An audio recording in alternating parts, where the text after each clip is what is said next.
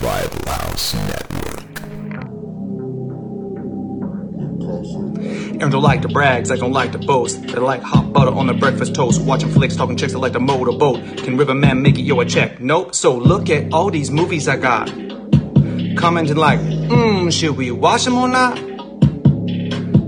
I know they just be acting for cash, but I still got one question to ask. Like, why'd he do that, do that, do that? If that was me, I'd be like, screw that, screw that, screw that. I'm an alpha, I'd eat through that, through that, through that. So why'd he do that, do that, do that? What's up, everybody? Revival House, BTM guys, we're back here. We got Mac in tow with Zach and I. Yeah, boy! What up? I didn't realize we were doing a theme this month, but it kind of seems like it so far because we're doing Scream 2. Scream motherfucking 2. Hell yeah, baby. We want to jump right into it because this bad bitch is 2 hours long. 2 hours and 11 seconds to be exact. That's crazy. Well, my inferior Voodoo version is 2 hours and 13 seconds. Yeah, there you go. Aaron's a beta and he's watching it on Voodoo, so he's going to get fucked up and, it's going to get laggy and shit. No, it's fine. But we're going to go ahead and get started in 3, 2, 1, play. Nah, nah, nah, nah. Hell yeah, Dimension. Brothers from another dimension. Mm-hmm. I was telling Zach Mac before this, I was like, all right, so are you going to is Master P joining us for this one? He's like, why would he? I'm like, because he did the fucking lead track for the soundtrack. He's like, he did? I don't even remember it. He did it with Silk the Shocker. It was called Scream, and the video even has Ghostface in it. Oh my god. I watched 3 seconds of it, and it sounded like shit. You know what's funny? That reminds me, didn't Creed do What If for Scream? What if? That was 3. 3.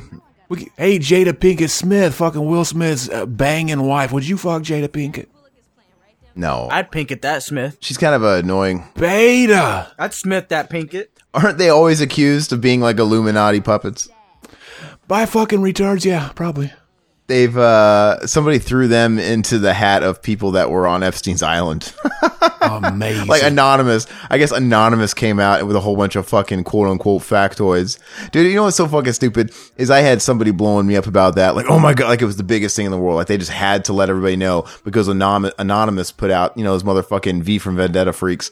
They put out this thing that had all this like quote unquote facts and it was all bullshit. It was like, Trump stuff that he raped some girls. It was like quote unquote evidence that he raped some girls on the island. Some of the people that were on that island were fucking Will Smith and Jada Smith. I'm like, come on, I don't think they're raping kids. Oh, hey, this person right there, back in the day, MTV, they had a contest for if you win, you got to be in the fucking Scream 2, and that's the winner. Really? She plays the usher there. She doesn't do bad. Did she talk? What did she say? She did. She's like, oh, these are promotional from the movie studio. Everybody gets one. I think it would be very easy to just deliver one fucking line. Yeah. I mean, especially Okay, if you're Aaron, playing... could you do 2 lines? Mr. Smarty Pants?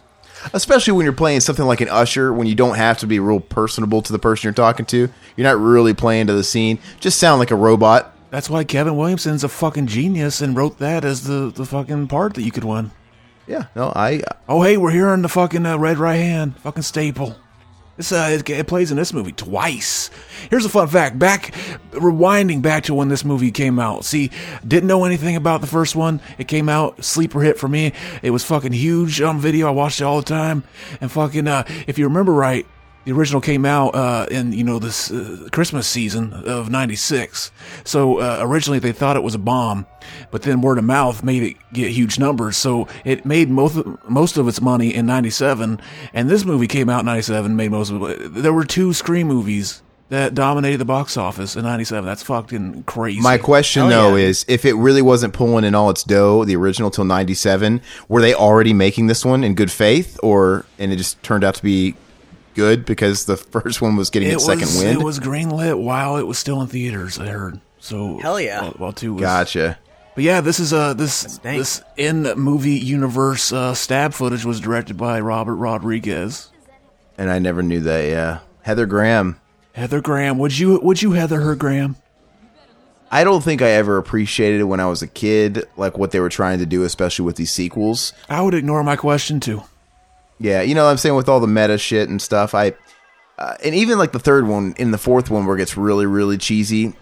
I mean, it's still on brand with what they're doing. You know, having all these stupid fucking shitty celebrities in these movies within a movie and stuff. See, I watched this again. See, isn't it weird that they're using the same actor's voice in the movie within a movie as they do in the movie? Yeah. Yeah, it should be different, shouldn't it? Yeah, maybe they're implying that they're just using the same brand of fucking voice changer. Yeah, maybe they found, maybe that went public in Gale's book, you know, exactly what he was using or something. Oh, yeah.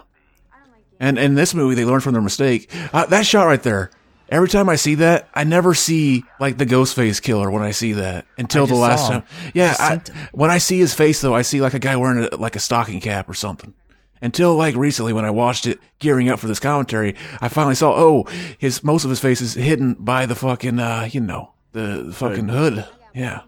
Which is funny, because we talked about, like, the original, you could go out and buy a screen-accurate mask back in the day, but it didn't come with that hood. It had that fucking stupid ass, like, it had two long things that you could tie underneath the chin. What the fuck were those for? Ultra combo. Hey, do you think if they really would have made a movie like this based on true events, that they would have actually changed the design that was in the movie of the mask and stuff? It's kind of interesting. They actually used, it's like the whole Annabelle doll thing. You know, they changed it. It wasn't quite marketable enough. Yeah, but to watch that in a movie with a different mask, it would be like, just fucking, why did you do that? Just use the mask. But yeah, I would pink at her, Smith. Do you prefer this scene where he gets stabbed in the ear with a knife, or when Sean Wayans gets stabbed in the ear with a dick? Both. In Scary Movie. Both. They're both amazing. Yeah, it's kind of funny because Scream was also on Miramax or Dimension Films, whichever. I think it was Miramax. And they're shitting on their own movies. Oh, I stabbed you, man. Fucking great dialogue. Why didn't we get Scream masks and knives? Yeah, I tell you what, if premieres were quite like this, I would go to the movies all the time. You know, this eventful. Mm-hmm. The closest thing I've ever had to it was when I saw that screening of The Room with Josh James in New York City. That was kind of close, but it still wasn't like this. It wasn't like nuts with people in the lobby going crazy and shit. And they make it seem like this entire theater is nothing but stab. Like every scream is showing stab or something. No other business is going on. Oh yeah. See, this movie, like, it was huge. Like, I remember when this was coming out, it was the most excited I was for a movie coming out, when this was coming out. And it was surpassed maybe like a couple years later with like Bride of Chucky, because that was the first Chucky I'd get to see in the theater, but it never came to our theater, so I didn't get to see it in theaters. And funny thing about Bride of Chucky is I never saw a trailer for it. Back then, you couldn't just get on the internet, find the trailers. You had to like just turn through channels, hoping you'd see a trailer. And one time I flipped it to the channel I had a tape in the VCR ready to hit record if I see the Bride of Chucky fucking trailers on, because of course I can't see it over and over again. I'm gonna have to rewind that tape and study it, decipher all these scenes, and I just catch the tail end where it says Bride of Chucky coming this week, and that's all I saw. You don't remember the trailer until the fucking movie was released. I didn't see. I don't remember anything for it either. I just remember in the trailer, the TV spot where it shows Katherine Heigl turn around and you hear off screen, "Hey, beautiful," and she turns around. I think that's where I don't think I've ever seen the trailer, and I don't think that's that's not in the movie, right? He never actually says, "Hey, beautiful." Maybe I don't think he does. It was one of those things that only existed in the trailer, but it wasn't. You guys want some cookie? You know, bullshit like that. That wasn't the movie. It was just an alternate take, just an inferior take. Two screams. You walk into a bathroom, two screams are taking a piss. What do you do? Who's sucking who? Me? Exactly. This is really weird. So, hey, really quick, do you is it actually audible what is being whispered on the other side of the stall when we're about to hear it here? Because otherwise, why would anybody be interested unless you could actually hear? Was it something sexual? It's saying something about, like, when I was watching it, it made me think of, like, the ending of Friday the 13th, where she's doing the killer mommy thing. It sounds like it's saying mommy or something, like, I don't know. Yeah. Why would he be eavesdropping and he's still got the door wide open? You'd think he would at least close the stall door so you can... What the fuck? I eavesdrop all the time with the door open. Why? How did he know exactly where his ear was, too? I guess he could have saw his feet, you know? He's got x-ray vision. Yeah. How are you going to do somebody like that? How do you know he was leaning over, though? Yeah, I know. It's very self-serving. That's why he was whispering, to get him to lean into it. Come on, stick with the program. He's like, But- I can see him leaning now. But clearly, it was just one guy in there, right? Unless that's Billy's mother. Do they ever make it pretty clear who's who, which killer is doing what? I think in the first one, it's fairly easy to understand who was doing the killing at what time between Billy and Stu. In this movie, though, is it? Fans have gone through and deciphered it all for you to read if you'd like to, Aaron. Are there any plot holes to that, or does it actually all line up? Or you know what I mean? It seems to, baby. Seems to. But yeah, here's a fun thing, some trivia about the movie. The plot twists were all a matter of top secrecy throughout production.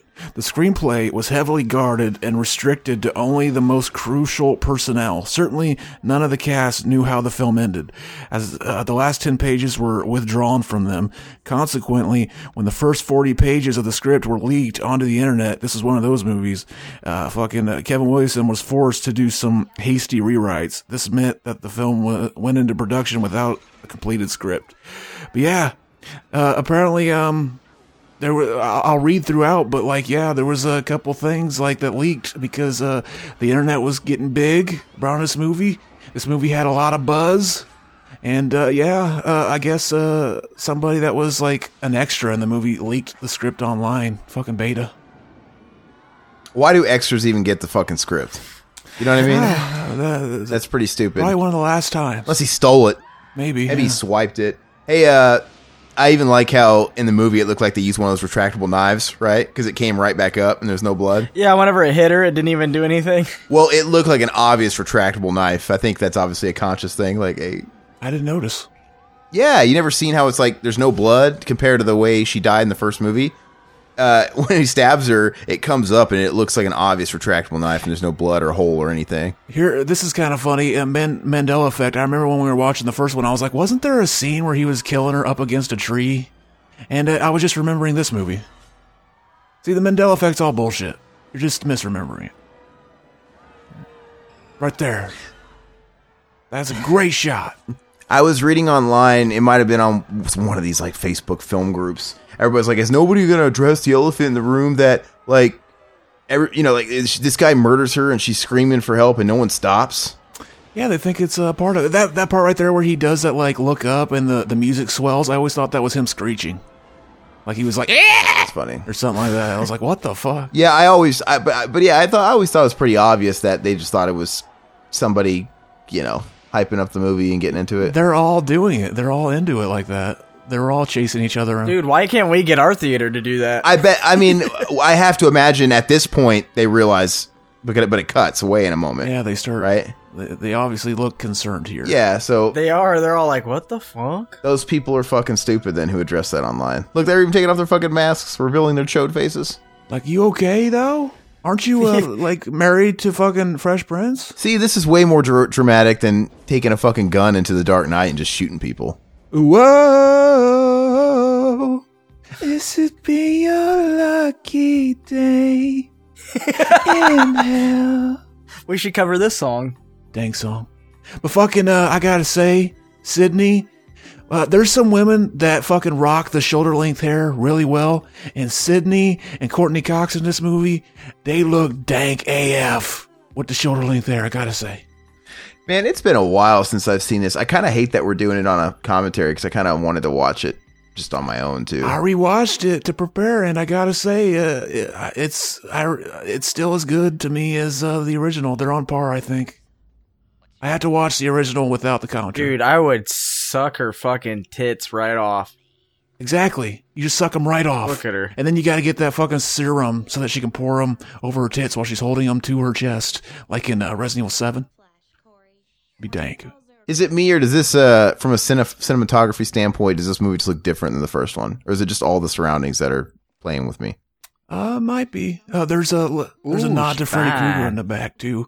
See, the original script, that chick right there, Sydney's girlfriend, who she's roommates with, was one of the killers, and so was her boyfriend again.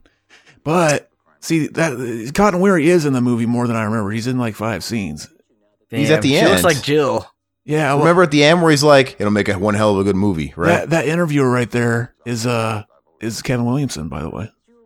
Okay, yeah. Cameo. Wait, so Dude, fucking at hot. what point was that roommate and the boyfriend the killers? At what script, what draft? Or was that's not the one he made the quick change to, was it? I think so. Apparently he's given, like, it's kind of one of those things that, like, there's different versions of it, like, depending on who's telling it. But Kevin Williams said recently in an interview that the ending with her being the killer, her roommate, and Jerry O'Connell, the other boyfriend, was always a dummy ending. That was never going to be the ending. It was just there because they knew it would probably leak.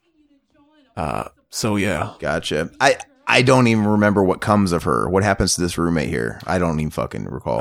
Does she die in the car when, like, they're both in that car wreck or whatever? Yeah, one of the best scenes in the movie. We'll get there. I believe she played the wife of D.L. Hughley on his sitcom The Hughleys that was on, like, UPN back in the day, like 10 years ago. You remember that? Would you DL his Hughley? No. He got a bunch of spiders on his head. Oh, yeah. There it is. Yeah. Freddy sweater? A Freddy sweater. It's not exactly the right colors, but it works. Nah. It's blue, yeah, and the stripes are kind of thin. Mm-hmm. Here's a fun fact. Amazingly, Gene Siskel and Roger Ebert loved this movie. Siskel never gave good reviews to horror movies, particularly not slasher movies, and he slammed Scream, the original. Ebert almost never gave slasher movies good reviews. The fact that both of them liked this movie is a small miracle. Siskel didn't like Halloween? Didn't one of them really like Halloween? I don't remember, but there was that famous thing where one of them they panned Friday the 13th, the original, and they even gave out Betsy Palmer's her where she lives, so that and like encouraged people to like send her fan mail or something. Like, how do you get away with that? Like, that's doxing, baby. They dog dropped. Oh, our girl, Sarah Michelle, Buffy herself, the real Buffy, Geller. the real Buffy. Not the other one. Nah, dude. Christy Swanson. I like Christy Swanson. Yeah, me too. Christy Swanson is crazy nowadays. Hey, look who it is. Her tits looked rocking in that movie. Oh, God. Daily Friend, where she's underage. There's our boy. Flowers in the Attic, where they're doing incest. Why does it look like Jamie Kennedy's aged about 10 years and like 2? Maybe that's the power of the goatee, I guess. Yeah, it is. That shit makes you old as fuck. This is just a year later, baby. Oh, I forgot. Fucking Charlie Banks is in this shit. Joshua Jackson. But he's not in it, but just this scene. They got the who's who of Dawson's Creek and had to throw him in this movie somewhere. I didn't know this until I was reading trivia, but Kevin Williamson actually created Dawson's Creek. I never knew that. I knew that. Yeah, I think he created it before Scream. Because didn't Dawson's Creek premiere in 95 or 96? Yep. So it was probably in production. Yeah. It's weird that they took the Dawson's Creek guy. I was like, oh, he's doing really good with these teen slashers. Let's give him a bunch of movie scripts to write. The Vanderbeek guy, James Vanderbeek never got to be in any of these movies. Mm-hmm. Oh, she says you got a hard off for Cameron to Mickey, who, spoiler alert, is one of the killers. But yeah. He gets it wrong. He gets the quote wrong, by the way. Yeah, apparently, that was trivia too. Like, originally, he tried to fix that. Well, like, Jamie Kennedy tried to tell him, like, that's not the right quote. And nobody remembered it right, so they left the wrong correction in it. Well, I can't hear it, but whoever was he correcting Mickey? Whoever he corrected actually had it right, I think. Yeah, like the stay away versus get away. Yeah, the originally the guy that said it first had it right. But yeah, and it makes me have the Mandela effect, because I would go back and watch Aliens again, and I would hear that like, what? No, that's not what Jamie Kennedy said. But I never understood if that, like, this has to have been, it had to have been intentional is the way I used to thought. Like, there's no way they get this wrong. It's such a memorable quote. And I'm like, I don't know, is this supposed to be like, I don't know, putting a flashlight on people that are know-it-alls with film factoids, and they're not? I don't fucking know. You can always misremember a line, but damn, Sydney's looking good. I want to pee in her butt. That's Jill, baby. She's the new Jill. Oh, yes. Look at him in the background. Here you go. Jerry O'Connell. Well, he can't take the steps? Is he a fucking caveman? Why do you have to do that? Oh, because the camera's looking that way. That's right. He's in a hurry. Because That's right. He's Jerry O'Connell, man. He was in Stand By Me. He's in that movie I was telling you about, Mac, that Satanic Panic, with his wife, Rebecca Romaine, and I just didn't like it. I thought it was boring. Beta. Did you like it? Never seen it. Okay. It's got like a following, man. I just thought it was like a 5. It's just whatever. 5. It's a 5. I finally watched American Werewolf last night, Zach. for the first time. Hell yeah. American Werewolf in London, hell yeah. And to be honest, I wasn't expecting it to be kind of a comedy. Horror comedy. But it makes sense, it being who directed and whatnot. And I didn't realize that came out after Blues Brothers and after Animal House and stuff. So he was an established comedic writer. So it's kind of an odd choice. That seems like that would have been his first movie type of thing. And then he would have got handed a bunch of movie and he would have did like comedies. But it's kind of weird that he followed up his big hits with that movie. Well, stop blue balling us, bitch. What'd you think of the movie? I liked it. I thought it was extreme. I mean, it sounds stupid to say it was a fresh take because the movie's almost 40 years old. But for me, never seeing it, I thought it was a really fresh take on werewolves because it's a pretty bland genre. And he did something different with it. It was really cool. There's a sequel, American Werewolf in Paris. Is that, I know it was Tom Everett Scott or whatever. Is that really, though, a sequel? I didn't know that. I didn't know it was a sequel. It is. I thought it was just like a homage. It's dank. We got Aunt Jackie here, baby. Yeah. Would you fuck Aunt Jackie? Hold on really quick. So when they have this scene now, I think if this is any other movie besides the Scream movie, you would have to say, well, her just showing up like this and her being kind of a known actor, right? She's on Roseanne. It has to mean something. But since it's Scream and they inject a bunch of fucking random cameos all over the place, it kind of doesn't make you expect anything because they're all over the place, this movie. See, Courtney Cox looks fucking dank AF in this movie too. Yeah, how the fuck did they mess up in the next one? Yeah, she's got a terrible fucking haircut in part 3. Oh, God, dude. Oh, those bangs. Fucking style went back. And she looks like Skeletor. She didn't get in the tanning bed. But yeah, I was completely wrong. Fucking Aunt Jackie, she's has like 5 scenes in the movie. And it's funny because they set her up really well to like, oh yeah, like, okay, I see it completely now. And like the other killer too, there's scenes where he's walking around with a video camera that I never noticed until the last time I watched it. For that scene later, whenever they're in the the college dorm part or whatever, and the footage starts playing, they're like, who recorded this? And like he was recording from the van when he kills Randy later on and shit. Yeah. Okay. You didn't know that? No, I didn't. Hey, these aren't things you think about as a kid. Oh yeah.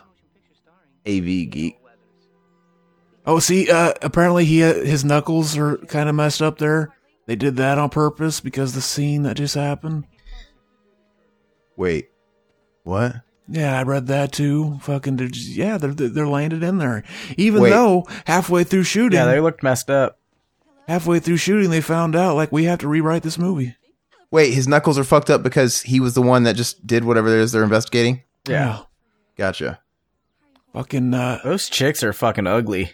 That girl there, second to the right, she looks like she's 12. Why is she in college? Yeah, they're just chicks are ugly as fuck. She looks like Alex Mack. You're so mean. I'm sorry. They're just not beautiful. Nobody's ugly. He's beautiful. She's beautiful, but they're not beautiful. It's like when you look in the mirror and notice like, oh man, I'm ugly. It's not that you're ugly. It's just you're not your own type. Fuck, man. That's fucking deep. That's Portia de Rossi, man. She's that should be on the deep end. Oh yeah. Portia de Rossi is Mrs. Ellen DeGeneres. With Aaron Lipscomb. Oh yeah, Portia de Rossi, I'd fuck her. She fucked up her face later on though. She did like that season 4 of Arrested Development. She looks like fucking pure shit. Not to shame or anything. Why though? It's too bad. It's too bad that Hollywood makes people have to do that. Well, because you pretty much are aging out of Hollywood before you're 30, and they all feel like they have to get injected and all this work done. And she was a beautiful lady. I'm pretty sure she still looked good at fucking 35. I'm sure she would look good now. I don't understand it, but she was a fucking babe in the early seasons of Arrested Development. Babe. Yeah, no, I was disappointed, man. First of all, when that new season came out a few years back on Netflix, I didn't really like the season very much because it was very apparent they couldn't get anybody to film together. They couldn't get schedules lined up because the way they kind of did it episodic, right? Like, this is a Michael episode. Yeah, they actually re-edited it to be more like the older seasons more recently. Well, if it could all been fixed by an edit, why didn't they do that the first time? They just decided to do it that way. I don't know. Yeah, it didn't work out. It made it lose the magic because they weren't really interacting or crossing much paths with each other. And she was really hot, and I was looking forward to seeing her, and she looked like shit. Too bad. They all do it, though. Yeah, fucking Dewey's back. Have you ever seen the movie Broken Arrow? I almost watched it last night for the first time, but I chose American Werewolf instead. because it's on HBO right now, Broken Arrow. Good call. I never watched Broken Arrow, but apparently Dewey's theme is from Broken Arrow. They used like leftover movie like soundtrack from Broken Arrow as a temp thing, and they showed it during a test screening, and people liked it so much, so they just kept it as his theme in the movie. So it was a part of a theme that was still used in Broken Arrow, or was left over? It was still used in Broken Arrow, I guess. It's interesting. But there already was a Dewey's theme from the first movie. That's still in this movie, but it's more serious scenes. Yeah. I do want to watch Broken Arrow, though. I mean, it's, John Woo. I think it followed Face Off, right? Or was it before Face Off? It came right next to Face Off, regardless. Not sure. I bet there's slow motion dubs in it, though. Probably. I know Riverman really likes Broken Arrow. He always fucking talks about it. He always used to talk about it anyway. Oh, yeah. So fucking Dewey's got a limp because he was stabbed in the back in the first movie, and it fucked up, like he's got nerve damage and shit. And I remember hearing that maybe that was ad-libbed by Arquette, like that wasn't in the script. He's like, oh, I should have some kind of thing to remember that, the old movie. I could be wrong, though. I mean, that's a good touch. If so, does he stay consistent with that in the third one, or is limp all of a sudden gone? I think it's a little better, but I think he might still do it. How much time in the future is this? Is this supposed to be just 1 year? Maybe. They're in college now. But yeah, the next school year, like they're freshmen in college, maybe. Yeah, because when they're at the beginning of the movie, the girls are like, that did happen. It happened last year. Yeah. Well, see, look, I when you were saying what's his name? Cotton Weary wasn't in this movie. I was like, Colin Mockery. Condom ripped. No, when you were saying he wasn't in this movie at all, I'm like, he's in this movie quite a bit. It's the first one. He's just like on a TV. He's actually in it just as much as Billy Loomis's mom. I noticed. He's in 5 scenes. So yeah, it's funny because is he even in the third one? I can't remember. He dies at the beginning. He's the opening kill. But it's funny because in the last one we talked about like, yes, I got that on film. I always remember that.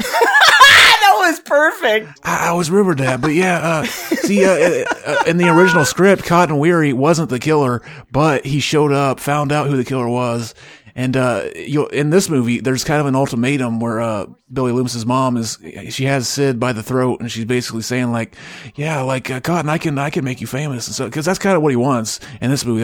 He wants Sydney to go with him onto a talk show so she can forgive him on the air, and then he can make money from book sales and shit like that. So he's kind of a scummy guy. Exploiting it. Yeah, but I can see like, how is he? Hold on, how is he doing anything different than Damien Eccles does? He takes a bad situation, he's at least kind of monetizing it, his notoriety, right? Because Damien Eccles has written books, has made appearances. I think he has like an art gallery now, and he pitches his shitty art, and it's all because of who he is. I think he writes books on like witchcraft or something. Don't call his art shitty. Yeah, he's like a Wiccan or something. The magic with a K. But I mean, Cotton Weary, just like that, I don't think Damien Eccles is wrong. Like, dude, if I spent 20 years in prison or however long it was, it's like, dude, fucking get yours. Like, whatever you got to do, get yours. I would be, I looked at it like maybe he's more interested in like having Sydney, like come on TV with them so that like, oh, we could put it all behind us. People know that like, oh yeah, it was a false, you didn't see me, but you thought it was me. I forgive you. But yeah, like we need to go on TV and I can finally put it all, I don't know. To validate it. No, I mean, you were right the first time. It's just like at the end of the movie where like his first reaction to getting interviewed is it'll make one hell of a movie. Like that's not like, hey, I need to like go to a doctor or I need to go take I'm in trauma right now. It's going to make a good movie. So yeah, Dewey's basically mad at Gail Weathers because she wrote him as like a bumbling idiot in her book. That he reeked of inexperience and shit. But like I would have came, saw Courtney Cox looking like that and been like, damn, I forgive her. So refresh my memory. They were kind of a thing they're on the verge of being a thing at the end of the first one, and then they went their separate ways after she read the book, and they kind of rekindle and become a thing in this one. Is that how it is? Hell yeah. They were married in real life by this time, I think. Maybe. Oh, yeah, I think they were. But I was going to mention, like, we were talking about Mrs. Loomis real quick. I mentioned, like, oh yeah, she's only in one scene. I was misremembering it. But, like, I was thinking, like, yeah, that's really cheap when whodunits would do that. And then I didn't even realize it, but that's totally like a fucking, homage to the original Friday the 13th where it's Jason's mom killing people. Yeah. which they mentioned multiple times in this movie. Is that the dude from American Pie? Oh, fun fact, Matthew Lillard has a cameo in this scene. He's somewhere in the background, apparently. Fuck it, he died in the first one and he's in this one. Could it also be sort of a like Psycho 2 did a similar thing, right? Bringing the family into it. Yeah. Yep. Hi! I'll mention Matthew Lillard when he's on screen if I remember, if I notice him. He's on the left side of the screen in the background. Matthew Lillard? Yeah, I just said that. Oh, what? He makes like a Easter egg cameo? Yeah, he's a little cameo. And apparently it's because there's a line in the original where he says, yeah, you die, everybody else dies, Sydney, but me and Billy live on. And that was like the reason they put him had a little shot in the background in this movie. Did I miss it then? No, it's coming up. Yeah, we got fucking Sarah Michelle right here. Buffy herself. I liked Buffy. And she refers to her boyfriend as Ted, and that was actually the wood? I would buff the wood. I would fucking Buffy her Buffy? Hell yeah. I forgot her last name. Buffy Summers. Yeah, fucking, she says, oh, it's my boyfriend Brad. He sounds loaded. Or Ted. And, the reason, they named the boyfriend Ted is because at the point they filmed this scene, the most recent episode of Buffy aired, and it was an episode where our boy fucking, I always forget his name, John Ritter. John Ritter was a guest star in the episode playing, her mom's new boyfriend who, seems really nice and he's really like, all of her friends are like, oh, he's so nice. How can you not like him? But then behind closed doors, he's like sinister towards Buffy. And it's revealed that it's one of the Monster of the Week episodes and it's revealed that he's a fucking, robot. Oh. Fucking robot. Robo-dad. He's a Ted. Well, that's pretty much a little reference that nobody would remember after the year it came out. Or the week. Oh, everybody remembers it because that's a great episode. And she's watching Nosferatu, Buffy, Vampire Slayer. Isn't that cool how every hot bitch in this series is into horror movies? Like, chicks like that look like Sarah Michelle Gellar don't watch Nosferatu. They don't watch fucking... That's a lie, dude. What? That is a lie. Nosferatu that look like Sarah Michelle Gellar and dress like Sarah Michelle Gellar and are rich like Sarah Michelle Gellar in this? They don't watch this shit. They do not. You don't know. Are you producing an A&E biography about every Sarah Michelle Gellar looking girl? I'm generalizing, but yeah, I'm confident in saying that. Hell yeah. All generalizations are bullshit, which is a generalization in itself. Girls that look and dress and come from families like Sarah Michelle Gellar, they maybe watch Saw. They maybe watch no, they like The Conjuring. They like those jump scares. It's got to be modern. That's the kind of person. Dude, I remember when I remember when I was like you, dude. I remember that. I remember when I was just like you. I'm saying, listen to me. I think she kind of seems like the kind of person that is put off by a movie that's older than 10 years old, right? Like they don't want to watch it because it's old, because it came out in the 90s. Quit being a beta, Aaron. Nah, dude, chicks like this love the fucking horror and sex and pizza, baby. Fun fact, though, she wasn't even watching Nosferatu. She was flipping through the channels, and she just stopped on Nosferatu. But look at that butt. That butt. One of the extras leaked the script to the internet, one of the first major film leaks ever. As a result, the script was almost entirely rewritten, with pages often being completed the day they were to be filmed. Security was tightened, with everyone required to sign non-disclosure agreements, and underwent many reshoots. The script was reprinted on specialty paper to prevent photocopying, and was often destroyed after use. Additionally, Mickey, Timothy Oliphant, was killed by the two Ghostface in the original script. See, the original script had Jerry O'Connell as the killer, along with the girlfriend character, or Sid's girlfriend, the roommate. And originally, O'Connell wasn't playing the boyfriend, so it wasn't like, oh, we're doing the boyfriend is the killer again. So he wasn't playing the boyfriend. See, I think that's Audrey from Vegas Vacation. I think she's really hot. Is that Selma Blair? No, it's not Selma Blair. I read Selma Blair's in this scene in trivia. That's not Selma Blair. That's the chick that played Audrey. And she was also one of the FBI agents in Big Mama's house. Okay. Apparently, Selma Blair has a cameo in a scene involving Sarah Michelle Gellar, and they did that fucking lesbian kiss scene from the 90s movie, fucking Cruel Intentions. That was pretty donk. Hell yeah. You ever jack off to that scene? I did. I never watched the movie. I tried. You ever watch Cruel Intentions? That was a fucking teen staple. What was that other one? Was it American Beauty? That's a totally different movie.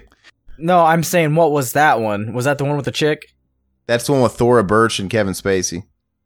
Yeah, I know. I beat off to her when she got naked. Oh, dude, she's not attractive. She's not, but I was fucking young. Zach beat off to Thora Birch when she was in Monkey Trouble. Thora Birch, the chick in the American Pie. American Beauty. She didn't look ugly in that movie. You're talking Mina Suvari. That's who you're talking about. Oh, ooh. Yeah, Thora Birch is the daughter. Oh, I don't remember. It's been a while.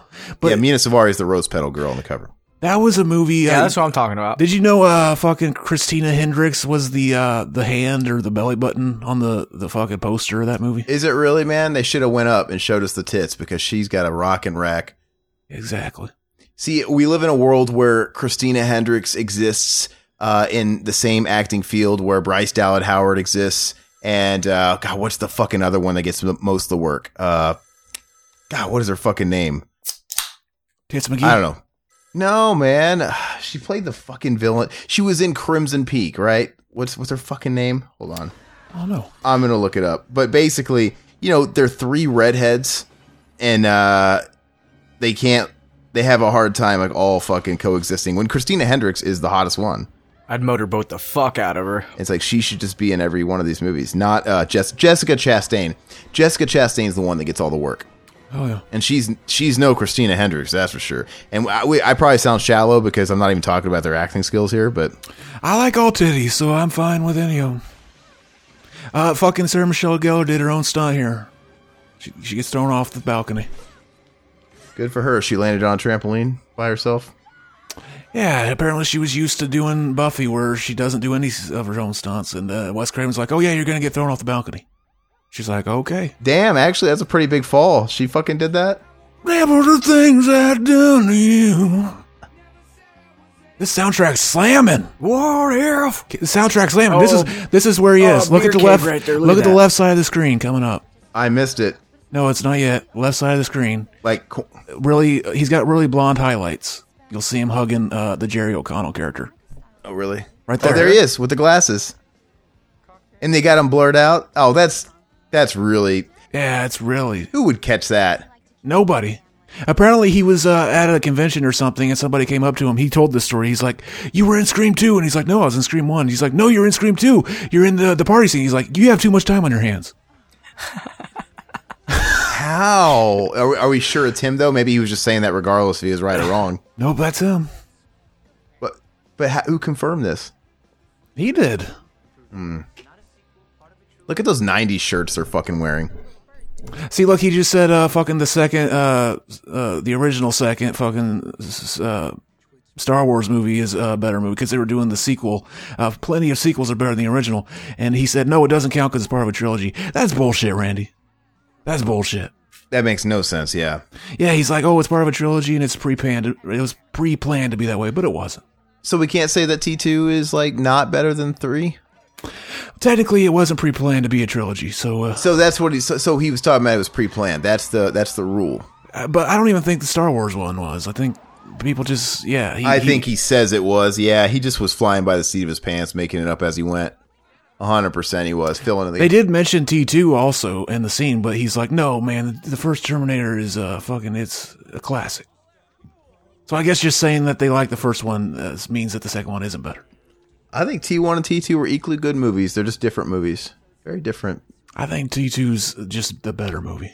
But you can't... it's hard to really compare them because they're different genres almost. You know what I mean? Mm-hmm. I'll take T2 as well, but... T1 almost feels like it could have been a canon movie. You know? Mm-hmm. Canon! Oh, see? She just got thrown off the balcony, and who's there when she shows up? Fucking Billy's mom. And she says, oh, I gotta get running. I'm almost late. I got a deadline. See, they were setting it up. She was there. I see. Billy's mom was really fucking strong. Exactly. Would you have fucked Aunt Jackie? You didn't give me an answer to that. I need to know. I didn't know you asked. No, probably not. I think she's fucking hilarious. I would have fucked her in this movie. She was so funny on Roseanne, man. I still hate that they took Roseanne off the new iteration of the show. Yeah, what do you think of the Connors? It's now just been reduced to a standard sitcom. I mean, it's watchable, but it's nothing special. It completely blends in with the crowd now without Roseanne. You know?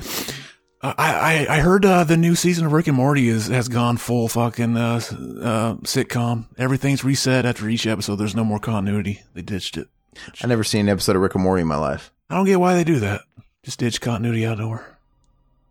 I mean, some shows kind of are pseudo like that. Like, I think shows like King of the Hill, they're episodic or whatever, but there's some kind of form of continuity, right? Mm-hmm. Like if when Bucky who is it? Luann's boyfriend dies, right? Like stuff like that'll stay. Mm-hmm. There's something nice about shows like that though, in that you don't have to start from the beginning. You could just start from any episode. No, yeah, I like it 100%. Why can't I think of Luann's dead boyfriend? Buckley? Yeah, probably a tribute to Jeff Buckley. What? Hey. Oh, this scene. Fucking. He says. Right here. Watch. He said, "My pleasure." He doesn't have the fucking voice changer. How do you say that? Not on the phone. Yeah, no, that always drove me fucking crazy too, man. So, do they have it built into the mask? Is that what they're supposed to imply? Probably, but they probably just didn't think about it. Yeah, it's kind of because it just sounds like a real voice. It doesn't sound like a voice. We heard what it sounds like when you're in the flesh. Billy did it. It went like, "Guess how I'm gonna die." It doesn't sound anything like it. You clearly heard Billy's voice mixed with it, right? In this movie, whenever they do that at the end, they just had the guy dub over it. So they must have learned from that. Yeah, it's weird. This makes the fucking Screen Actors Guild sound really shitty. Check this out. Nev Campbell would shoot Party of Five on Mondays and Tuesdays during the day and spent Wednesday, Thursday, Friday, Saturday, and Sunday on this movie.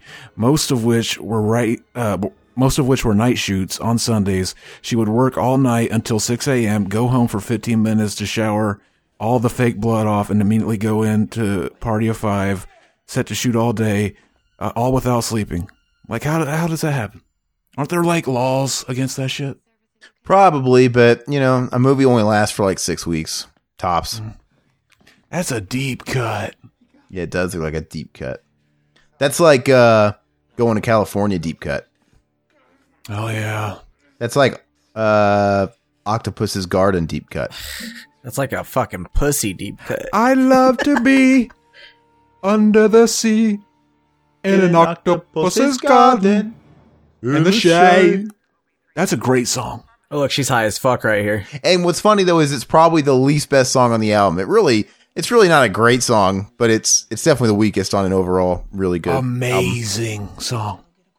Amazing. I think it's one of those things where you don't know if it's good because it is really memorable because it's the Beatles, so weird. Dude, the Beatles were so stoned they let Ringo sing a couple tunes like that. Yeah. He was all on the ceiling while they were tripping on acid. They're like, "Ringo, come down. We need to film you. We need to record your song. Hook his bell bottom. Hook his bell bottom." Ringo, get the fuck down. He got the kickoff track on Sgt. Pepper though. That's quite a cool honor, right? I just verbatim did a Bill Hicks routine and you didn't even notice. No, I didn't notice. You're dead to me. You're fucking dead to him. George Harrison didn't get to sing as much as he probably should have. I mean, even though Here Comes the Sun is one of the Beatles' signature songs, I would think, Mm-hmm. I like George Harrison's solo career. I think it's really good. And it's kind of almost unspoken for sometimes, unappreciated. Good. Never checked it out. It's good. It's good shit. Check this out. The fucking sorority babes that the girl that's married to Ellen DeGeneres is part of, their sorority is called Omega Beta Zeta. That's what we need to start calling each other. Oh, shit. That's the same as in Ghoulies. Hell yeah. Their sorority house is actually the same use as Miss Trenchable's mansion in Matilda. Hell yeah. Which is a great film. It is Omega Beta. We need to do that movie on Mac and Zach, Matilda. Don't call me Matilda, fucking Mega Beta. Like, what's that movie that fucking Toby Hooper made? The fucking Life Force with the chick Matilda is the main character. Her tits are out through the whole movie. Amazing. Best part about the movie. Amazing tits. The movie itself is, Not quite what it could be, but that As a kid, I always thought that was the same girl from fucking the nurse from that movie we were just talking about, fucking American Werewolf in London. Oh, really? Yeah, okay. What'd you think of Jenny Agutter, who played fucking the adopted mom in fucking Child's Play 2? She was hot in that movie. Oh, that was her, wasn't it? Absolutely. Hell yes. I mentioned that while we were doing Child's Play 2. I was like, she was in fucking American Werewolf in London, and she's hot as fuck. And you're like, I can't see her being hot. And I was like, fuck you. What an original take, like that whole I don't know if he was hallucinating or if it was legit, but all his victims, kind of haunting him and being in between live and dead, and that whole thing was kind of a trip. Mm-hmm. It was cool, and a really cool third act, like him just literally an American Werewolf in London, like on the streets and Piccadilly Circus and stuff. It was really cool. Because I don't think they ever do it like that. I think in wolf movies, they're kind of killed in isolation, like one-on-one with the antagonist, but you never see a werewolf just fucking with a million witnesses going nuts in traffic and stuff and getting cornered. Mm-hmm. It's cool. I liked it. I think I saw you gave it a 9. I don't think I give it a 9, but... Oh, give it time. You will someday. Maybe. I mean, yeah, but it was a really, really good movie. My opinions are the definitive. I am objectively true in every opinion I ever state. Why doesn't Griffin Dunn get more work because of that movie? He was in like a handful of things. The friend. Mm-hmm. Those effects were cool. Like when he first showed up and he just got like the shreds out of his neck. That scene where they're watching the porno in the theater. And he's like almost like a puppet. He's like an animatronic at that point. It's funny. It's awesome. When it actually shows the porno, when fucking the guy walks in, he goes, "Why? How could you do this?" He's like, "I don't know who you are." And he's like, "I'm not talking to you. I'm talking to her." She's like, "I've never seen you before in my life." He's like, "Oh, sorry." And he just walks out. That's fucking hilarious. I come every time I watch that movie on that scene. Yeah, it's funny. But look at fucking Sid. She's so fucking hot. I just want to pop a nugget. Jerry O'Connell was also in, I think, another 90s teen classic, Can't Hardly Wait. He played... Jerry O'Connell is also fucking hot. I would fuck him. He was a fat kid. Represent. We were both fat kids. Take care, Miss Weathers. You fucking bitch. That guy, the police chief, he looks like Rudy Giuliani. He looks like he's naughty. Which is funny because Rudy Giuliani looks like Nosferatu. Rudy Giuliani, he's got those big horse teeth, right? Have you ever seen like the occasional chance that he opens his mouth wide enough to see the bottom teeth? No. Fucking horror show. Oh, like Tom York horror show? Hell yeah. Do yourself a favor and Google Rudy Giuliani's bottom teeth. I'm going to do it. You will come. Right now. You will come. Let's see here. See, here she is again, fucking Jackie. She even has a short haircut like fucking Mrs. Voorhees. Maybe another homage. My gosh. Oh my gosh. I never understood how fucking people can't get these fixed that obviously have the money to get shit fixed. His top teeth are clearly veneers or dentures or something because they're perfect, they're proportionate, and they're pearly white. And his bottom teeth, they look like he's in the middle of a werewolf transformation or something. I'm pretty sure his jaw unhinges so he can swallow small children or something. Dude. That's why they look like that. See, look, he's got the camera there. Ew. Setting up that ending. Top Gun. Yeah, fucking this scene when he started singing the Top Gun song. This is like the most awkward scene I've ever everything I've seen Jerry O'Connell in, I've never seen him this awkward in a scene is coming up when he's singing this song. He looks completely out of his element, like he's embarrassed as fuck to be doing it. But apparently that was one of the scenes they made him do to audition for the role. So he looked that way and they were like, that's good. Who were these guys again? They're like her bodyguard, right? Her protection. Yeah, the one bodyguard on the right has the fucking worst kill in the movie. What is it? By worst, I mean like the best kill, but like worst way to die. Is it when there's that car wreck and shit, probably? Hell yes. Yeah. Probably the goriest shot in the movie. It's funny, I used to love that scene too, but I can't really remember all the nitty gritty details of it. I'm pretty sure does something get impaled through a windshield? That seems to always happen when there's car wrecks in these kind of movies. You'll see. We'll get your reaction to seeing it. I think I love you. This is so cringe, man. Like, why would anybody do this? Look how fucking uncomfortable he looks throughout the scene. Jerry O'Connell. I guess it fits though, because you would feel like an idiot doing it. Yeah. Oh, it works. God love you, the way I was so afraid of. He's a fucking stud. He's gonna get that pussy tonight. This is what you do if you want to fuck the chicks. You sing "I Think I Love You" in front of people. I still don't think any of these guys look college aged. Yeah, they look older. Maybe it's just whenever I hit these age points, I still feel like a kid sometimes, and I don't realize how old I'm getting. So I don't associate with the people that are really my age, maybe. But yeah, like I bet you, yeah. If I looked at these guys, like, oh god, they don't look my age, and I look in the fucking mirror, I'm like, oh god, I guess they do. It's like when you're in third grade, you always look up to the fourth graders as looking older. But then whenever you're in fifth grade, you look back at the fourth graders, you're like, is that what I look like? I looked that young just a couple years ago? Fucked up. It's pretty funny when you look back at old annuals and stuff, and you see like high school. You know, these people you remember in high school, like the way I remember them isn't the way that they actually were. And then I look at because once again, I remember how I viewed myself, and so that's how I guess I saw everybody else. And you look back, and everybody looks like they're 12. Mm-hmm. Riverman posted just photos from his wedding that he had. When did he get married? I thought you were gonna say Riverman posted cringe. No, he got married 7 years ago, and they reposted their wedding pictures, and he looked like a fucking, even 7 years ago, looked like a baby beluga. Just like a baby. I don't know. And everybody on socials was like, oh my God, you know, to his wife, you look the exact same, but Todd looks so like a baby. And like, you guys are all saying low key that Todd is getting old as fuck, and he looks old, and he's aging. Yeah. Yeah. So what strain of dankness did you smoke before we started, Mac? Hey, it's that chick that Donald Trump grabbed the pussy of, right? Is it? It is. Yeah, it's the chick from E or E.T. or whatever the fuck is shit. Nancy O'Dell. That's Tori Spelling. In the first movie, there's a scene where somebody asked Sid, "Oh, if this was a movie, who'd play you?" She said, "With my luck, it'd probably be Tori Spelling." So for this movie, they got Tori Spelling to play her in the Stab movie. Which makes, yeah, she was like the made-for-TV movie thing, but these are actual theatrical movies. Stab. Yeah, that's just the way the cookie crumbles. They got Luke Wilson to play Billy. Look at Luke Wilson. Exactly. He's a stud. His career kind of went to shit, right? That's the way the cookie crumbles. Last movie I remember seeing him in is Idiocracy. Yeah, and then... Oh, what else?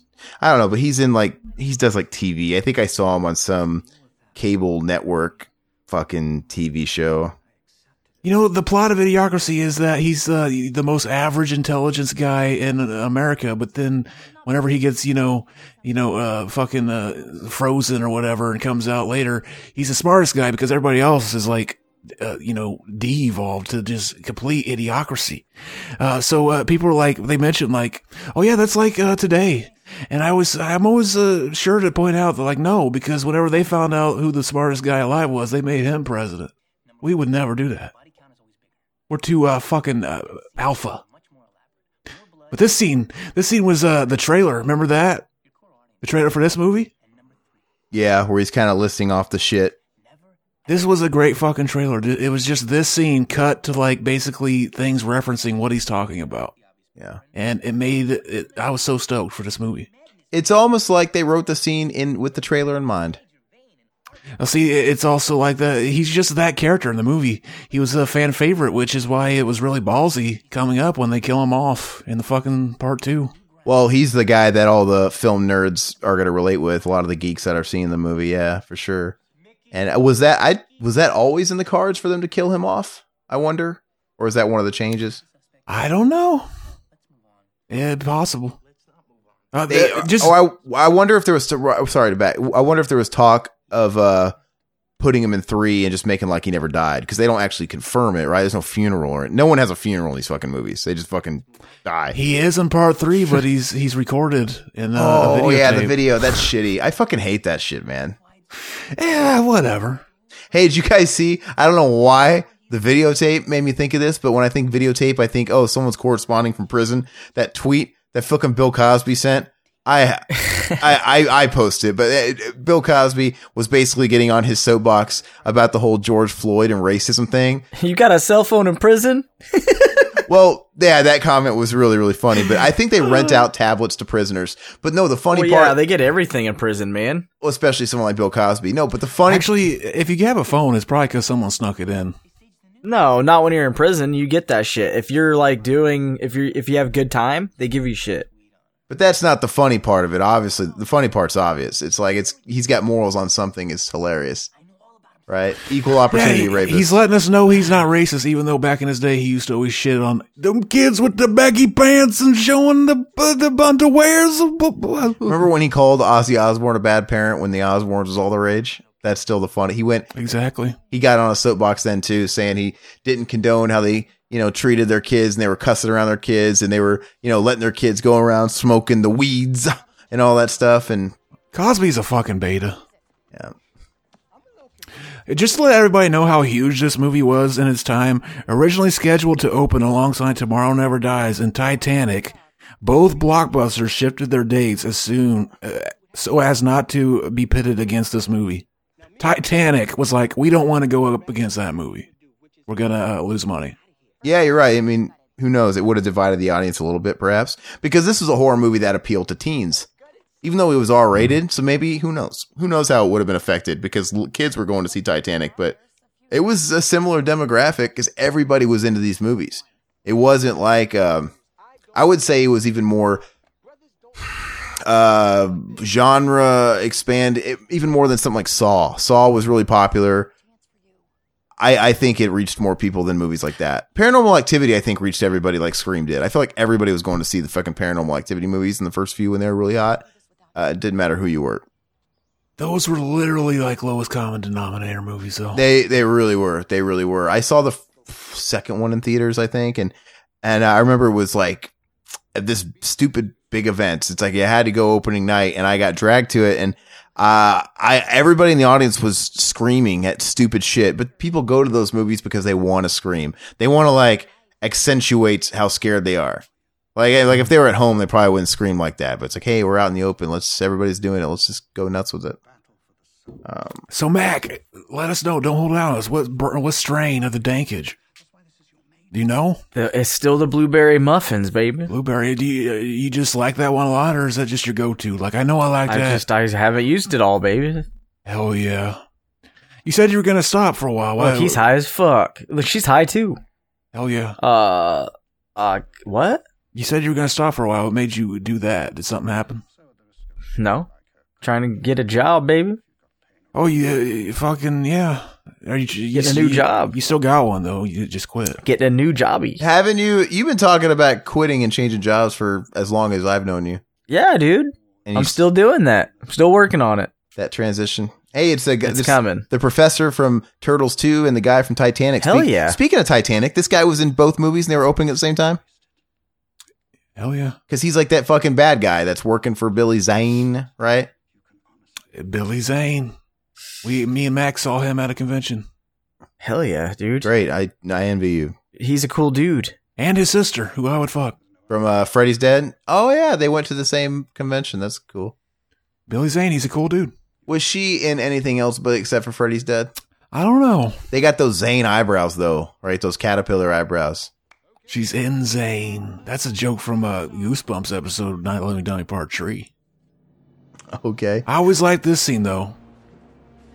Sydney looks hot as fuck in this scene.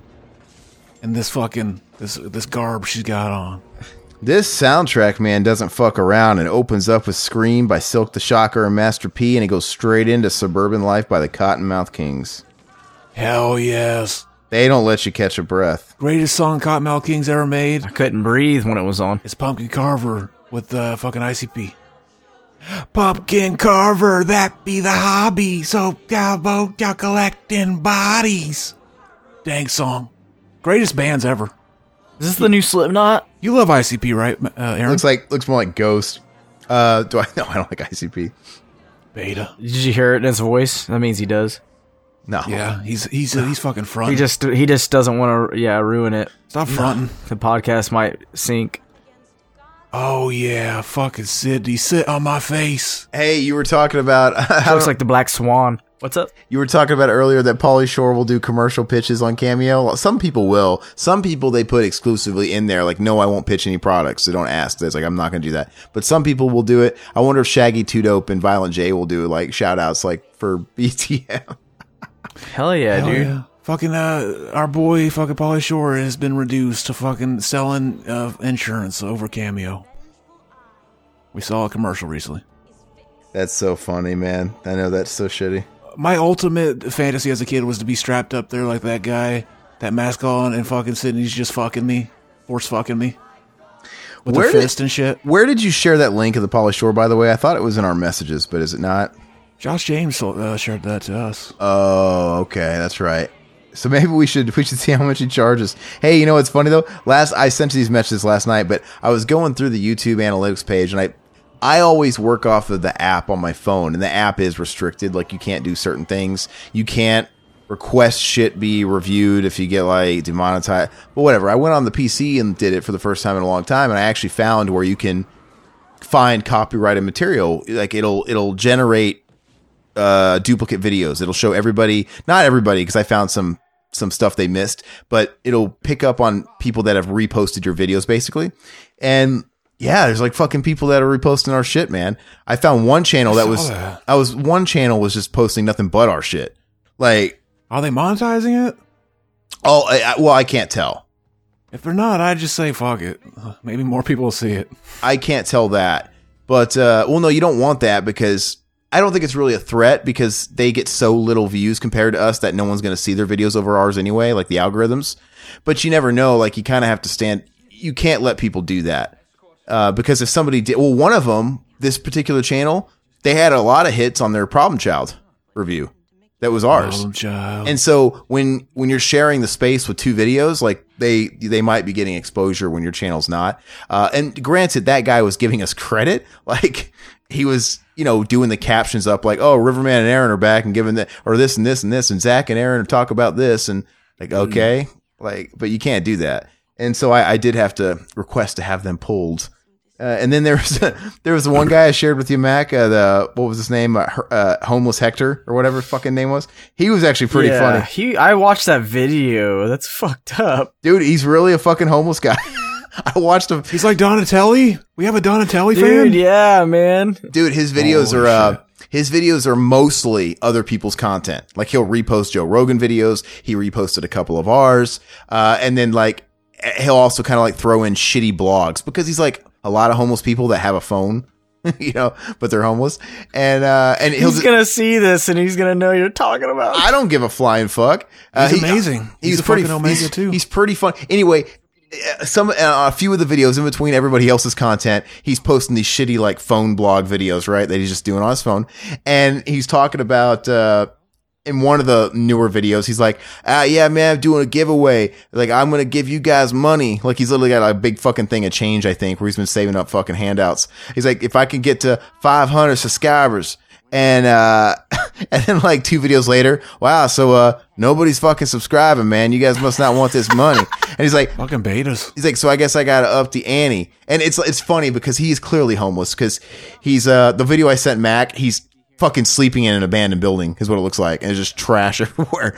And I'm not making fun of homeless people. This guy's funny. And then like in the video I'm telling you where he's talking about the, fucking promotion or getting to 500 subs, he's like in a Taco Bell, like places he can go and loiter, right? If he gets enough change to get a drink.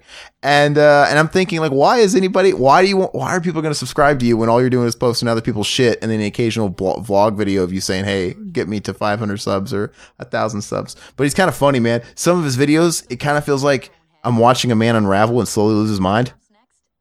So awesome. Donatelli used to fucking post videos from his, he lived in a, one of those, fucking storage units. Yeah. Yeah. Who? Donatelli, he's amazing. Who's Donatelli? Just go down the rabbit hole, baby. We can't explain with words. You just gotta experience it. Donatelli. So, various titles were considered for the sequel at different points in the film's production, including Scream Again, Scream Louder, and Scream: the sequel. It was shot under the title Scream: the sequel. Oh, okay. That's amazing. Good to know. This is we're getting to the fucking scene where one of the best characters, fan favorite dies. I remember after this movie came out, like I didn't see it yet, but like a kid in my school saw it, and he just thought it was the funniest thing in the world. He's like, "Yeah, fuck you," and he kept saying it. Yeah, the killer goes, "You'll never be a leading guy," and he goes, "Fuck you," and he doesn't even realize how fucking true that was. It's fucking Jamie Kennedy, the prophet. His leading movie is like fucking The Son of the Mask, Malibu's Most Wanted, which I think is streaming. By the way, I've never watched it. I refuse. It looks so dumb. He was advertising that back when he did Jamie Kennedy Experiment. I remember an episode where he was holding it. Like, well, he was capitalizing on his 15 minutes where he had a show. I actually liked his show. Yeah, I watched a handful of episodes. Hey, question: who do you think holds more clout today? Matthew Lillard or him? I have no idea. Any of them? Yeah. Do you remember when the year was 1997 when it came out, but Skeet Ulrich and Jamie Kennedy both had cameos in As Good as It Gets. You ever see that? I've never seen that. Isn't what's her name in that? Helen Hunt and Jack Nicholson. It's the romantic comedy or whatever. Oh, I was thinking of Can't Hardly Wait. Fucking no. Jennifer Love Hewitt. Totally different kind of movie, right? It's the one that Helen Hunt won the Oscar for, and I think Jack Nicholson might have too. It's a great movie. You want to know what I found out recently? What? Fucking related to Jennifer Love Hewitt. Fucking Will Friedle starred in a movie back in like Trojan War. Trojan 95. War. It was a movie where fucking the whole plot of the movie is Will Friedle of Boy Meets World fame trying to fuck her, trying to get a condom. He's trying to fuck her, and he's trying to find a condom so he can fuck Jennifer Love Hewitt. Yeah. Amazing. I had to see it. Yeah, I saw that back in the day. They used to play like HBO and shit. I watched it back in like 98 or like when this movie came out. I watched it on TV.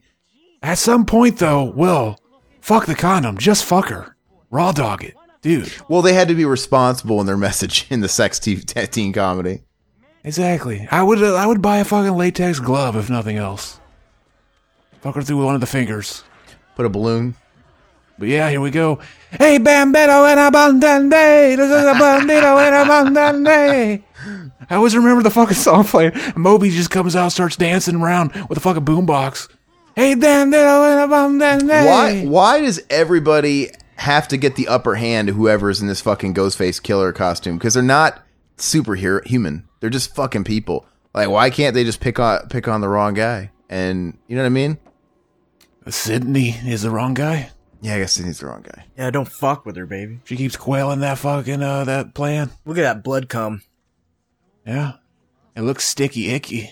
Well, I don't know. Like I think there's a scene in this movie, or is it 3, where he's chasing both Gail and her, right? And is that like the only time he's chasing more than one person? I don't know. I'm like, at what point can't you just go, hey, let's gang up on this fucker? Yeah, he's got a knife, but he's just got a knife. He's got a kniff. He's got a kniff. That was pretty shocking when I saw that. I was pretty like, oh no, exactly. Gutted, pun intended. Mm-hmm. Oh, here's a fucking 500 IQ take. This is a long one, but I'm going to read it. It says, eager to avoid problems with censorship that Scream had, director Wes Craven attempted to manipulate the MPAA by sending them a version of the film that had been edited to focus on and enhance the gore and violence present beyond what they actually wanted in the film, including reusing a clip of Omar Epps' character being stabbed in the ear 3 times instead of only once in the final film, and an extended scene of Randy Meek's death that showed his throat being slashed. Craven's reasoning was that the parts of the film they wished to keep would be more acceptable when viewed with the enhanced violence, and so the MPAA would force them to remove footage that they already wanted to cut out anyway. And that was a way to kind of get them to think like, oh yeah, we're bending over backwards for them. But like really they were getting what they wanted in the movie the whole time. And to his surprise, the MPAA gave the movie an R rating the first time. I think I've heard about filmmakers doing shit like that similar. Exactly. They did that. Trey Parker and Matt Stone did that with all their movies. It's a famous story that they originally wanted to call it South Park Goes to Hell. But then the MPAA were like, you can't use that in the title. And they were like, how about South Park Bigger, Longer, and Uncut? They're like, oh yeah, that'll work. And they're like, fucking idiots. Yeah. So yeah, the whole time they basically the MPA, Trey and Matt basically they added the scene in Team America where they're shitting on each other's chests during the sex scene, knowing that they would cut that out. They didn't want it in the movie anyway. But then whenever the uncut version came out, they went ahead and put it in the movie, the unrated version. I've still never seen Team America. I've never watched it. Great film, great film. What are you doing, Mac? What's up? Why is Cotton Weary? Hold on. Why is Cotton Weary hanging around a college on campus? Is he their age? He seems to be older, but is he implied to be the same age? He's still trying to get Sydney to agree to go on a TV show with him. But is he supposed to be the same age, or is he a little older? I don't know. He's older. He was the guy who was seeing fucking the mom. Yeah, she accused him of killing her mom. And, I know that, but what did they say his backstory on who he was to their family? Like, or was it just some rando guy she was fucking behind her dad's back? Yeah, I don't remember anything extra about him. But Mac, you got any sexcapade stories for us? I do not, baby. You're a liar, dude. You talking about fucking 5 chicks a week? Come on, dish it. You know what's funny is you can go on Instagram. Do you have the real Ed Gale, Aaron, on Instagram? Is that the guy from 90 Day Fiancé? Who the fuck is that? The midget dude who played like Chucky in Child's Play 1. Like, you know, the scenes where he's running and shit. Yeah. He's always on Instagram and he always asks people to join him, like FaceTime him. We should do it. I should do it right now. Yeah, there's nothing to do. Is he offering right now? I mean, we can't just, you're gonna message him and be like, hey, will you do a FaceTime just for us? Oh, he's offering me, all right. I thought you said I thought you were gonna say he was offering like people to face fuck him. I was like, hell yeah. What? I thought No. I thought that's where we're going, because we were asking you about a sexcapade, then you started talking about him. Like, okay, so he wanted you to fuck him? I don't have one, baby. Lies. I hear FaceTime, I automatically think somebody's talking about face fucking. Okay, I'll tell you one. All right. So anyway, like a couple weeks ago, I was talking to this woman on her porch, you know, and we're out there smoking, drinking, and it's still daylight out. we start kissing and stuff, and then like later on, she's like, "All right, we'll wait till later." So we wait till later. We go back outside. She pulls my pants down. It's on her porch, so like there's cars driving by and stuff, and starts, you know, sucking me off, baby. Hell yeah. Anyway, she get up. I make her get up, and I said, "What that pussy do?" Anyway, she Let me find out. she sat on me, and we started fucking right there. You know what I'm saying? And anyway, I throw her up a little bit on her porch, like the ledge. She got one of those ledges where you can put like pumpkins and shit. So it's like it's cool. Anyway, I start fucking her doggy style, and she's like, "There's people watching." I didn't fucking care because I was in the moment. You know, when you're in your fucking prime, you're like, like you don't fucking care. You don't give a fuck. Nothing bothers you right now until you're trying to fucking blow. But anyway, I'm like, they're down the road. I could see them. They can't see us. There's no way. But there's like 6 people outside talking. Anyway, I'm like, I'm gonna come. And I blow in her, but this guy fucking across the street literally can see us. Fucking comes out of the blue, did not know he was there. I was pulling my pants up. He comes walking around and he's looking at us, and I'm like, what the fuck? I was like, did you see that guy? And she's like, I wasn't talking. I didn't even see him. He was hiding. He came out of after we were done and pulled our pants up. He came around to his truck, got in it, reversed just to turn, because he's across the street on the right side of us. So he reverses into the road and then comes our way just so he could like look up at us. And like 5 minutes later he comes back. Dude, it was I don't know. I think he was watching us, man. So, you know what the lesson I learned from this, and the big takeaway is Mac lies, and just when no means no, it just keep pressing, because Mac has a story. Fuck off, dude. Did you make that up? No, I swear to God. So was it daylight or at night? I'm sorry. Yeah, it was. It was like 8. It was like 7:38. So I was thinking about this. Still daylight out. You know how whenever you're getting in the groove and you're ramming it and your dick starts getting a little numb, so like, oh yeah, it's numbing up, so you're just pounding away. You ever think like maybe if I jack it a little bit to try to numb it up, I could just fuck her for like 8 hours straight? Why would you want to do that? But then you start jacking off before, and then you accidentally come before you even start. Dude, I get really sweaty, so I have to get it going. Exactly. But yeah, There are times when I last like 2 hours, though. There are days when you know what, Mac? Mac, you're a coomer. You ever hear that meme being thrown around? You coomer? I'm Mimi Siku. He's a coomer. It's somebody that's always fucking talking about sex, I guess. And yeah, I heard about it, and it's described And it's true? Mac to a T. And I was like, we should start calling Mac Val Coomer. Dang. I just spit out my pizza. Dang shit. Fuck. That's funny. It's all over my keyboard. Val Coomer. The part that I'm stuck on is you blew inside of her. Was she on birth control, man? Of course. Of course not. Okay. Is that a question you asked beforehand? Like you already have all that stuff laid out? I think she was. Oh my God. He thinks. No, I'm kidding. She was. I think I'm going to get a vasectomy. We should get vasectomies, Mac. I'm good. We could fuck women's and just come all up in there. I could swim in your stew. You could swim in my stew. Yeah, we can go to Arizona. But there's no and fuck with them spermies in bitches. there. Matt, can I ask you a personal question? And I'm actually just interested. So you don't have to answer if you don't want to, but like the kiddos you have now, they're adorable, by the way. I mean, but were they planned? Were they condom breaks, or was it like a birth control? But hey, just that one in a fucking 1,000. I think Mac has that. What's Super that? sperm? That I have super sperm, so the pre-cum fucking doesn't matter. he has that fetish. It's the fucking the implant fetish. I think it's called, where you're just really What the you're into blowing in them. That you get off on blowing in them the most. No, I just like making them look like Dewey. Oh, Oh yeah. some women. See, you should have said, I just want to make them walk like Dewey, so that people listening would get the reference. No, some women have that kink of being bred, right? Like breed me, daddy. They just want they love. Yeah, they- Aaron would know. Oh, Him and his dude. fucking weirdos. No, to me, that's like the boner killer. If I was in the middle of something and in the thick of it, the woman's like, breed me, dad. Like, whoa, what? No. You're like, oh, it makes you ask questions like, hey, are you, what, you're not? No. That's the thing. It's like, okay, no thanks. I gotta stop. In the safe word's Jurassic Park. Because you never know. It might be just like one of those kinks that they're doing in the moment. Or maybe they are like fucking John Stamos on Law and Order. He had an episode where he was a serial fucking baby breeder. He had like 1,000 kids all over the country, and he was obsessed with making babies, and he had all these secret That's families. fucked up. Yeah. I'm like, I don't fucking know. It's I like don't, that movie with Vince Vaughn, where he has all those kids. Oh yeah.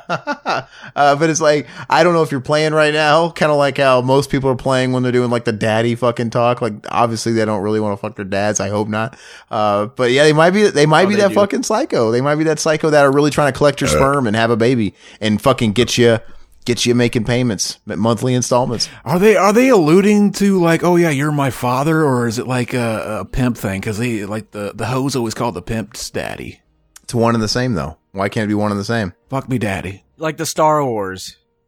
Hell yeah. Kind of like the Star Wars. I am your father. What? Darth Vader. No, but seriously though, like I was just kind of curious about your experiences. Was it a condom situation? Because I'll tell you in Austria, I'll get candid. I fucking hate condoms. I cannot use condoms. No, it was, yeah, I didn't use condoms. They're fucking- It was more of a... The devil. It's because he's irresponsible. I mean, we know that. You just said you don't like to use condoms, so now I'm the devil? Oh no, Zach said that, What not the me. shit is this? Zach said that, not me. I said irresponsible. That's what Zach said. I said No, you said I was the devil. I He said said condoms. irresponsible. I said condoms was the devil. Oh, Jeez, okay. someone's on the defense. You But guys anyway, mixed up. Crossed over there. so what? They were like birth control snafus or whatever. No, they were... I can't get pregnant. Oh my gosh, dude. Yeah. You've had some of those, haven't you? You know exactly what I'm talking about. And you know what? And if that was, oh, dude, look, if that was, I don't know. See, I'm not. I'm the ultimate omega. I force them to get abortions if this But happens. listen to me though. This is gonna be some loud ass mic footage. You would think Sorry. it would be more rare than the amount of people that use that excuse. Like, really? You can't get pregnant? You can't get pregnant? You can't get pregnant? Man, we're failing as a fucking species if all these fucking women can't get pregnant. But yeah, I've heard about that too. So that happened 3 times? I can't get pregnant? 3 times? You have 3? Oh, yeah, I have 3 kids. Oh, the third one, it was a pull-out, baby. Oh, that's also, I forgot about that option too. You know, and that's, But the pre-cum was like, you know what, dude? Fuck you, bro. Did you pull out and then try to alley-oop it or something? I pulled out, caught it, and just slammed it back in for a slam Oh dunk. yeah, is that really what you did? An alley-oop. that's the ultimate Exactly. fucking alpha move. Mm-hmm. Yeah. And they're like, ooh, daddy, it's so gooey. And you're like, oh, fuck. She's like, oh yeah, daddy, ooh. I'm the Pillsbury dough maker. Oh yeah, daddy, ooh, fuck it up. I'm the boy. There's that debate of pre-cum and if it has any semen in it or not. Some people say, yeah, there is semen in it. Some people say it doesn't. And you can never tell. Well, dude, no, because like when you get excited, you fucking cum a little bit. Your pants are wet. You know what I mean? That's It's the kinda pre-cum. like- That's what pre-cum Yeah, is. And so but, like, I mean, you're like, fuck, I gotta wipe this off before I put it in her because I'm not wearing a condom. Some people, You don't wipe it off. That's the lube, baby. You spit more on it. You lick it a little bit, taste it. it's supposedly, some people what? say there's no. Oh shit, look at those titties. Oh, he's gonna Seems great. be touching her Fuck. tit. Hold on a minute. Fuck, look at that ass. Oh, he had a hand on a titty for sure, dude. See, we're seeing footage. Who filmed this? Who's been walking around with a video camera? What a fuck. Look, he's got his hand on her titty still. Hell yeah. Yeah, we can see that. Yeah, I'm surprised. I think I wonder if older people, when they saw this movie, put that together that fast. Like, hey, it's the only fuck with the video camera. But I didn't see it coming. I want that to be me. Well, no, nobody's thinking about it because, Zach, for the footage of this, you need to have it cut to where it shows the hand up there and her looking down. And then, like, when it shows the face with the hand, it's got to be my face. oh yeah. Oh yeah. Oh shit, they're filming him now. Yeah. Anyway, So why are you interested in my cum, dude? I was just curious, man. I was just curious on like, and it actually blew me away when you fucking said the whole like I can't get pregnant because I don't know, that was funny because I guess that's a thing that gets said a lot. It's really funny. Is it, Aaron? I think it's a thing that's happened to you. Yeah. Hey, Aaron's an insult. Aaron's an the insult. fucking I bet that poster glows in the dark. the pre-cum thing though. It's funny though because like I guess guys That was the thing back in the day for like fucking like I don't know. It's Fucking supposedly for girls back in the day. That was their thing. That was their excuse.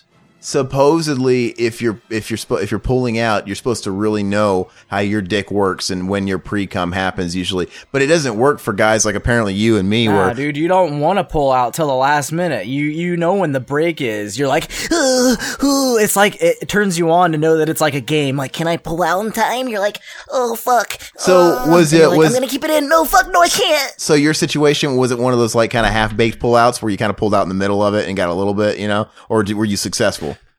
Dude, For the most part, it looked like you were successful. Can I be candid with you guys? Can I be candid with you guys? Yeah. I find this whole discussion really cringy. yeah, I don't know what's going on. I'm wondering why Aaron's like interested in this. Like, I feel like Aaron's coming on to me a little bit.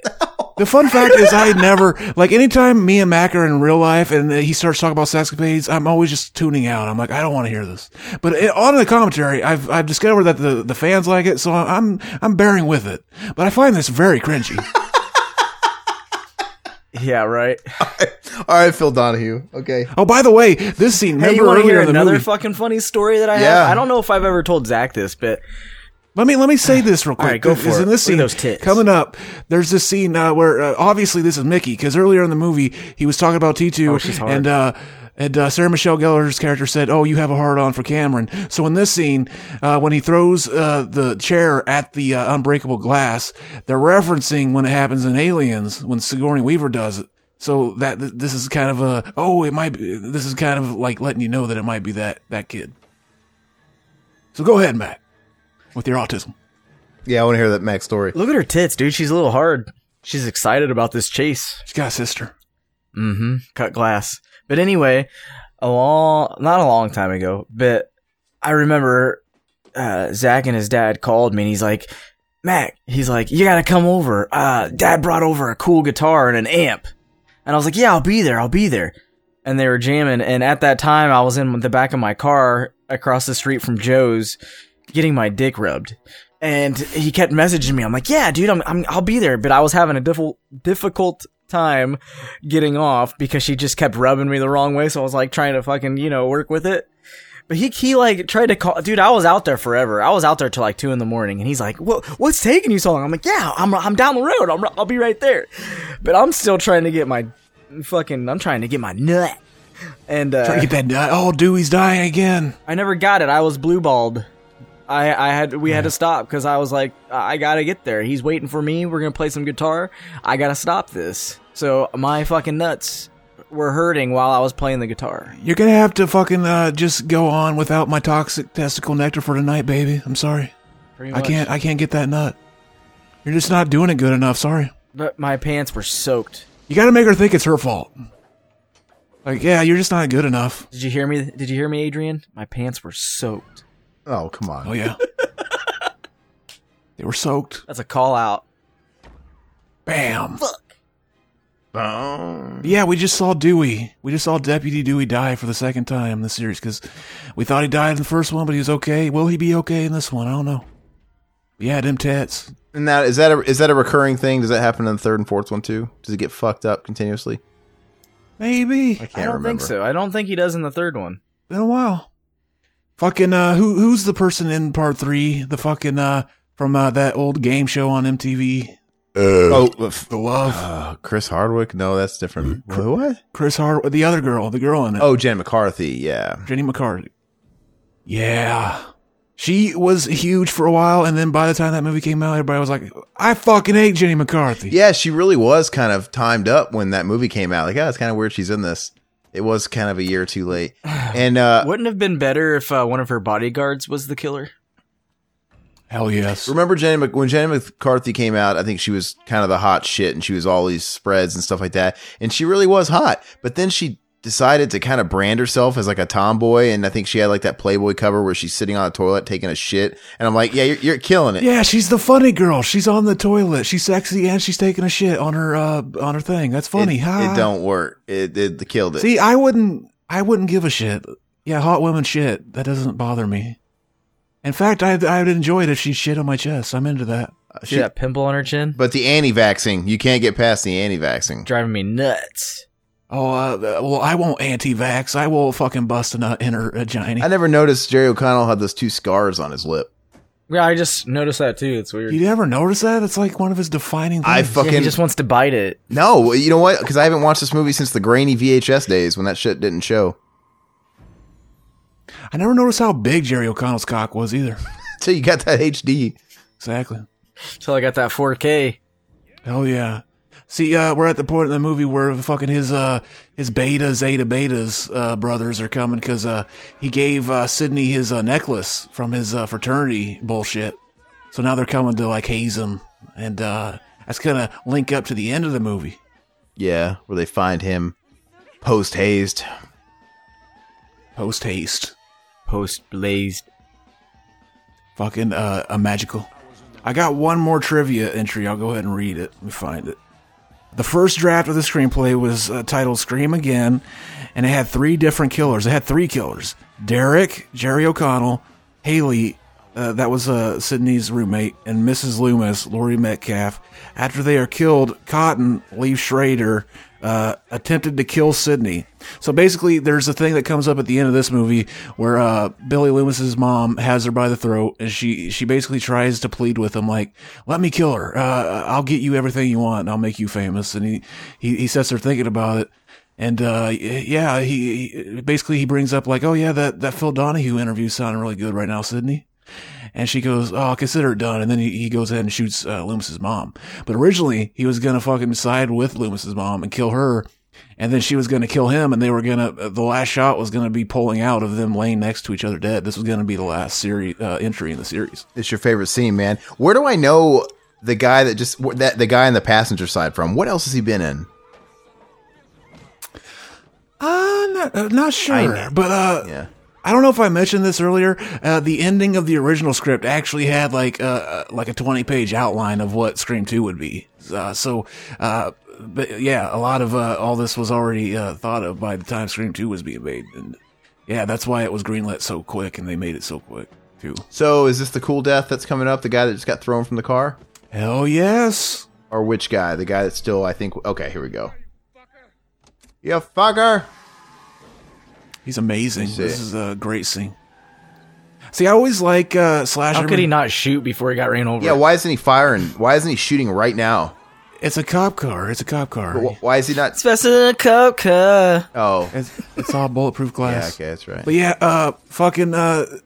This is we talk about how like Scream came out and kind of made horror a big thing at the time. See, horror wasn't dead, but it was kind of. Oh, that's it right there.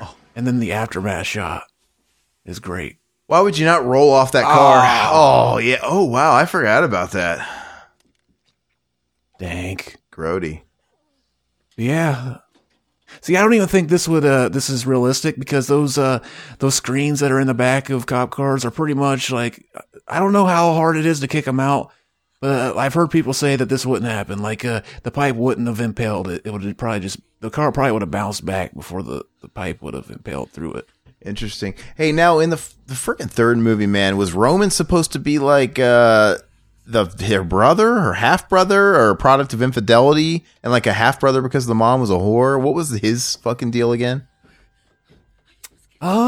It was I don't know. I don't think so. I think it was something like that. He was like there was some relation. Oh, in part 3, yeah, he's a brother, half brother or something. But because of the infidelity, like she had a secret life, like a secret something like that. And maybe he was jealous because she had a kid, but it was like the Arnold Schwarzenegger thing where it's like, hey, Maria Shriver, these are my real kids, but that Mexican fucking nanny, fuck that kid type of thing. Mm-hmm. Yeah. Lee Schreiber actually, like, he disappeared off the face of the earth too. The last thing I remember seeing him in was that fucking shot for. Oh, this is a great shot.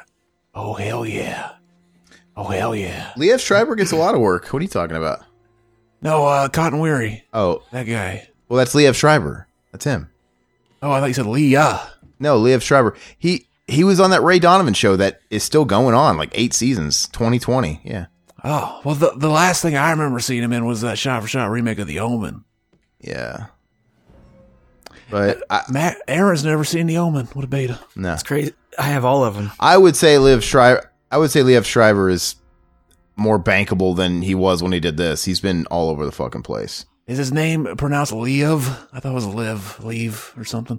I thought it was Liev Schreiber. I always thought it was Liev, I think, but who knows? See, I always love fucking slasher movies where this is a part of it. Like part 4 of Friday the 13th where they gotta fucking walk over Jason. It's always like, fuck. Like, it's creepy. Yeah, no, it's a good moment for suspense for sure. I was going to mention that we talk about how, the horror movie wasn't dead. They were still happening, but the slasher movie was totally dead before this movie came out. Like, all the slasher movies were straight to video, and they were very, like, satirical in nature. Like, The Ice Cream Man, Dr. Giggles, The Dentist. They were more like novelty type of killers. This was the first time, like, Scream was like, oh yeah, we're taking it seriously again. And it was the first time it did that in a while. It did really well. But then we had all the copycats, like I Know What You Did Last Summer, that were trying to bank on the same type of thing, and it wasn't nearly as menacing. The hook hand guy? Mm-hmm. I mean, every once in a while, I go back and watch that because it's like, oh, the cast, Sarah Michelle Gellar, fucking Jennifer Love Hewitt. What are you waiting for, huh? Yeah, it's like, I watch it, and then by the end of it, I'm like, this plot is nonsensical. You have Jack Black, right? Jack Black in the second one? He's in the second one, hell yeah. Jamaican dude. I haven't seen that second one. I think I saw it one time, and I think we might have rented it. I saw it in the theater. Yeah, it didn't have Brandy in it, right? Brandy. Yeah. Fun fact, I was super excited for this movie, and I really wanted to go see it in the theater. And I remember my mom was like, guess what's on the theater? I was like, what? She's like, well, you might not want to know because you can't go see it because you got to be 18 to get in. See, my mom didn't realize that as long as she took me, I could get in. And my mom and dad went and saw it. They had to tell me about it. And I remember like years later, like her and me found out around the same time that like, oh no, all she has to do is pay your way in. Like I was like, oh no shit. And then I was watching them all the time. Yeah, it's dog shit. Brandy hasn't really been seen. I remember she killed somebody in she ultimately didn't get charged with vehicular manslaughter, but they were trying to get her for vehicular manslaughter. But they ruined her career. Yeah, 2006 or 2007. She just never came back from it. And who knows, maybe she went into a fucking depression from it. Actually, Marcia Gay Harden, who's in this movie, right? Portia de Rossi, the other one, Marcia Gay Harden. She, same thing. Fucking probably 10, 15 years ago, she legit ran over somebody and killed them. Total fucking, hey, my bad. And she never bounced back from it. Let me see what hers... Is that what she said after? She was like, hey, my bad. Probably. That's what I would have said. Let me see. Marcia Gay Harden, SUV. Wait, hold on. SVU. Hold on. Marcia Gay Harden. Oh, not Marcia Gay. Marcia Gay Harden's the fucking chick from Flubber. What's the Marcia Gay Hart? What's her name? Fuck. Something like that. I'm slandering the wrong actress here. Fucking vehicular manslaughter. It's one of the most common forms of death. That's why fucking 30 years from now, robots are going to be driving cars and they won't even trust us to do it anymore.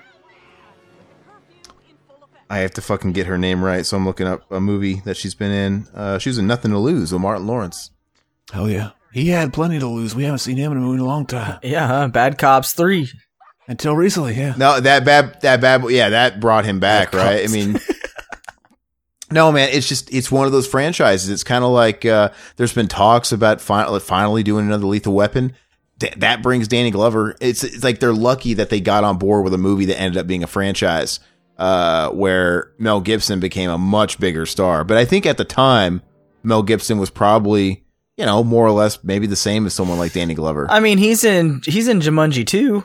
He's in a lot of movies, Yeah, but he's not like a leading. Yeah. But he's not a leading man. He's a total. He's still dank though. Jumanji 2 should have happened. Jumanji 2 is shit. That movie sucks. I've never seen it yet. Did you say Jumanji? Is that like the Jewish version of Jumanji? Mm-hmm. Jumanji. Jumanji. Rebecca Gayheart. Jumanji. That's her fucking name. Rebecca Gayheart. Let me see. She's got a gay heart. Since 2004 to present, where the fuck did she kill somebody? How do they know that her heart is gay? Did they ask it? She was in Jawbreaker we talked about that Marilyn Manson pounding fucking what's her face from the first movie. Is she the one that was in like those Aerosmith music videos? That was Alicia Silverstone. Oh, nothing to like the name. No, Rebecca Gayheart, car accident. Here we go.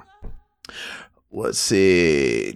Oh, fuck. She killed a child. Was she drunk driving? That Let me shit see. is fun. Rebecca Gayheart finally discusses car accident that killed a child and made her want to die. Well, it's good she's making it about herself and doing like a spread. Oh, yeah. For almost 20 years, Rebecca Gayheart said she talked to almost no one about her tragic car accident that killed a 9-year-old boy. You might as well make it about yourself. You're the one that has to continue to live. Well, I guess I could get off easy. I don't want to. Maybe that was not a good comment to make. This was almost 20 years after the incident, so I guess she's let time pass. Well, mine was even worse because I was joking and said something mean. But how did it happen? Oh, there's a section. How did it happen? It says here, Gayheart said she was driving when the car in front of her hit the brakes. She went around it, though she knows she shouldn't have. That's always the reaction, though. Like whenever you're almost in a car wreck, it's for me, it's not to slam on my brakes. It's to swerve, but which is interesting to me. Do you guys ever get road rage? No, not really. I never do. Like, anybody cuts me off, I never give a fuck. I remember I was driving with a friend one time. They got super fucking mad that somebody cut me off. They just look at me and I'm just sitting there like...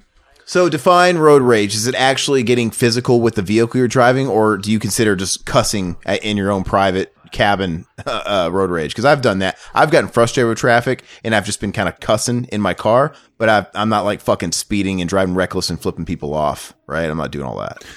Yeah, I've never gotten fucking angry. It's just like, yeah, we're humans, we're stupid, we're terrible at driving, we're gonna make mistakes. But to be fair though, like, I think you seem to live in a small town. When you live in a bigger city and you have the traffic of a bigger city and like the interstates and the kind of commuting you have to do, it's a different beast. Because I never had certain frustrations when I lived in Springfield, Missouri, right? Not even the same ballpark. And in your town's probably even smaller than Springfield, Missouri. But it's a different ballpark. Let me see. She says, if a car in front of you hits their brakes and they stop, you don't go around them to avoid hitting them. You hit them because there's a reason they're stopping. She said, I couldn't see that reason, but that is something that everyone should know. Oh, so the car in front of them slammed on the brakes because there was a kid in front and she went around him and hit the kid. Like, fuck you, I'll finish the job, I guess. I don't know. Yeah. Genius. I mean, I feel bad for situations like that because that's just, it could happen to anybody, you know? Mm-hmm. That's too bad. All right, so big character killer reveal. Have they... Timothy Elephant. Great actor. He was in the greatest fucking Die Hard movie. Yeah, the worst. It wasn't the worst. No, the last one was the worst. That last one was ridiculous. I can't believe there's 23 minutes left at this point in the movie. Like, what else happens? It's, yeah, a lot of things have, there's a big exchange here. Like a 20-minute exchange? Well, there's also credits. I want to start reading some questions because we got a handful here. Fuck that. I got to read a couple, man. I'm glad somebody... always got to ruin the ending of the movie. Yeah, I'm sorry. Well, I'll stop. Go ahead. Talk. Poor Derek. Talk. Break it down. What's happening right now with Mickey? Tell us all about it. What is his motive? Is his motive just to be a copycat? Is that clearly his motive? That's it? His motive is he's doing this. He's the only guy. He says it here. He's like, nobody's ever done this and blamed the movies. I'm going to blame the movies. I think I'll get away with it. But people do that all the time. People blame... The Christian coalitions are going to have a field day with it. You mean like people usually blame music? Is he saying no one's actually blaming movies? I think people blame violence in movies and television and media all the time for this shit. Yeah, but it's always stupid people like on the news doing it. He's saying he's actually going to use it as his motivation. Oh, okay. Interesting. They're basically shitting on the media that does that.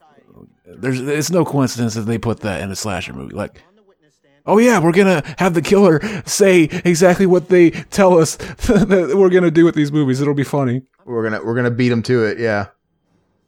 No, that's interesting. It's pretty cool. And how did he meet up with Billy Loomis's mother again? I know they go into it, but I can't really hear it. Was it a pen pal situation? How did he? He says they were on a psycho killer message board or something like that, and they got to talking. That's all they say. Like something fucking weird.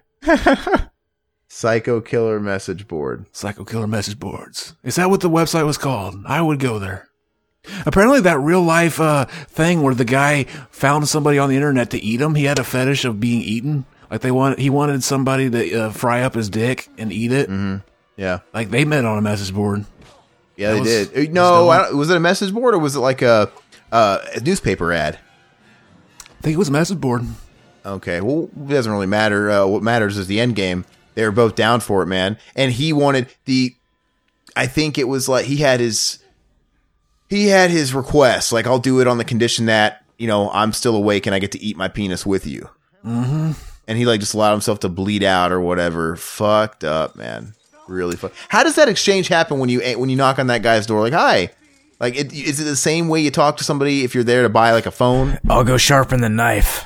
Oh, yeah. Yeah, like you're there, like the same. You're there to buy a fucking lawnmower or something. Here, have a seat. Is that Wolverine? Apparently, part of the stipulation too was they had to film it, so that video exists somewhere of them cutting off his dick, frying it, and eating it together. Did he invite him in, tell him to have a seat? Did he ask him if he wanted anything to drink? Like, was there like an interview process? I think they made a movie based on it too, called Grim Love or something. I don't know. All I know is Rammstein wrote that song "Mein Teil" about it.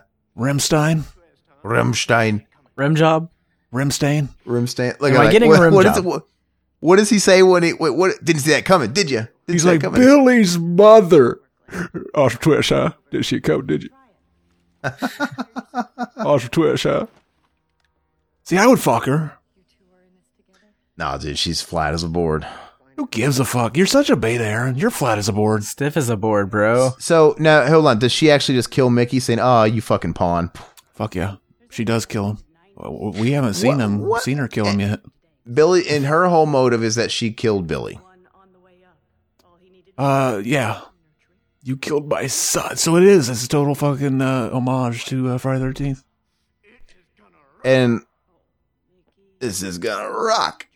See, I was saying before, like, it felt really cheap. Anytime you see a whodunit where, like, it's somebody that you couldn't have guessed throughout the movie, I always thought it seemed really cheap.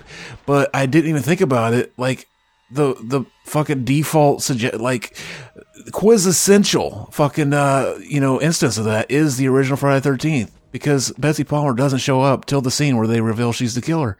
And Betsy Palmer even brought that up while they were filming it. They're like, should we, like, establish my character in earlier scenes? And they were like, oh, no one will care.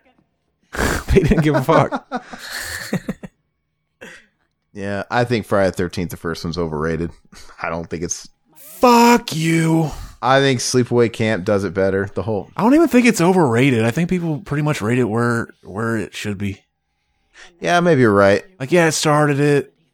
People hate it because, it don't have Jason in it, though. Yeah, I guess you're right. You killed my son. Isn't it funny that all these people, like, she was just a housewife, that she was capable of, like, this sinister plan and doing all this? I mean, I know she had Mickey's help, but I don't know. If this was, like, my grandmother, she wouldn't be able to pull this off. You know what I just thought of when he said Mickey? I thought of Mickey Kaline, the baseball player that Arnold from Hey Arnold helps, ditch his stage fright and be able to hit the winning ball at the end of that episode. Yeah, I never watched that show. And I'm only thinking about it because I recently watched the fucking Hey Arnold movie for the first time. Never watched it as a kid. I never watched. Did you guys watch that Rocco movie they put on Netflix this past year? Rocco's Modern Life? Hell yeah. Hell yeah. We talked about it before on the podcast. I can't remember. That's what it seemed like watching the Hey Arnold one, even though it came out like 3 years after the original show aired. But like, or after it ended, but it still felt like it was like a revival thing. Well, the Rocco was extremely woke, right? Woke. It's woke. Yeah, you say that every time, but I bring it up that like, oh yeah, that actually happens in the Frogs. They actually do that. So I thought it was clever. No, it's clever too. I mean, and the whole show was about modern life. So I saw it coming pretty much. Saw it coming. You took my son. Who actually fucking kills her? What? Oh, Gail does. She comes back. Oh, yes. Just do it. He's a good boy. See, what would you do? Yeah, that's right. She abandoned him. Oh, yeah. What a fucking whore. Exactly. As you do. See, if I found out I had a kid, I would be gone. Like, you're not going to fucking ruin my life, you little shit. Especially not some fucking wuss named Skeet. Fucking Skeet. Cousin Skeeter? Do people realize the context of that? My little brother named Skeet? Exactly. Here's Johnny. Hey, Mac, is Zach good with your kids when you guys get together? Hell no. Or is he like... Fuck them kids. I don't even talk to him. If I ever bring him over, I mean, they hang out with him. Like, you should see me with my niece and nephew. I'm always spanking them. Beating the fuck out of them. Grounding them. It's my pleasure. It'll be my pleasure. To hear a small child cry is like the greatest feeling in the world. Yeah, he takes candy from him. Exactly. All right, I'm going to read some comments. I'm going to do it. You do that, Beta. Somebody commented on one of our old retro videos, which I'm glad some people are commenting on that stuff. And I keep saying, I hope it's not lost on anybody that those are old episodes, like from fucking years and years and years ago. That's why there's like a dip in the quality, the audio quality. It was basically us cutting our teeth. But anyway, on the Talking Action Flicks with Corey G, Oliver Closeoff says, finally, the infamous Corey G guy comes off as a weirdo. You could see why Zach would model his entire persona off of him then. Exactly. And then Witch King also commented, this is my first time hearing the real Corey G. You're not impressed, are you? See, I try to make it a point to not do the Corey G thing anymore. Like I did the Scream 1 commentary, kind of not doing it the whole episode, except for like 2 parts. I kind of went into it. Yeah, it's really not. It's you're not even really like Corey G. It's your own thing. It's like when bands do that shit. Like, hey, we're gonna try and make an album that sounds like this band, and it fucking doesn't sound anything like them. Have I been talking like him on this episode? I don't even remember. No, you don't sound anything like him really. Maybe in your Mark IV Zach days, but even then, you didn't sound exactly like him. But it's pretty evident when you're trying to do the impression and when you're not. What else we got here? The Fanatic commentary. Daniel Pereira. He says, Aaron is a chad. How could I make fun of him? Aaron should teach Zach to gain weight. That's the only way to make Zach stop looking like a wimpy. He totally misspelled chud. Aaron is a fucking chud. I think you put that in there. Oh, is he the one that made that comment that he didn't realize that he thought Mac was Zach and Zach was Mac, and he didn't realize that you were such a dweeb? You look like he got picked on and shoved in lockers. He made that comment or something. Oh, yeah. That's funny. He has to be talking about Mac. Mac looks like he got picked on and shoved in lockers. Definitely not. No, Mac's got a face tattoo. He didn't have it as a fucking kid. I did, bro. Came out of the vag with one. But yeah, I think this ending's pretty satisfying. The way it plays out. We actually got a couple of comments by Nick Ulmer on an old Walking Dead podcast. Man, I'm shocked anybody's listened to old Walking Dead podcast from 6 years ago. It's kind of a shock, but he says, I'm a big Carl Grimes fan. He also says Father Gabe is also the doctor from Teen Wolf. Carl Grimes. That reminds me, the latest fucking retro or BTM Classic episode, I was triggered listening to it. I was cringing because you and fucking Riverman revealed that, like, you know what I hate? I hate when these Blu-rays, they're shot in a wider aspect ratio and they don't fit my widescreen TV. There's black bars. Why don't they just zoom in? Why not just get rid of some of the picture so that it fits my TV? I was like, you fucking idiot. I almost called the episode Riverman and Delush don't understand they don't understand aspect ratios because I get the final say. I get to name it. That's all. That's old. So you're basically arguing for exactly why we hate fucking the Roseanne episodes on streaming. And I don't even remember that. And to be fair, though, that was before the big renaissance of all these streaming services and where they were doing it. So we never really saw it. I never really saw it to experience it. So I was probably just talking out of my ass like a what if thing. But yeah. I don't know. I don't even fucking remember that, but betas. Sorry.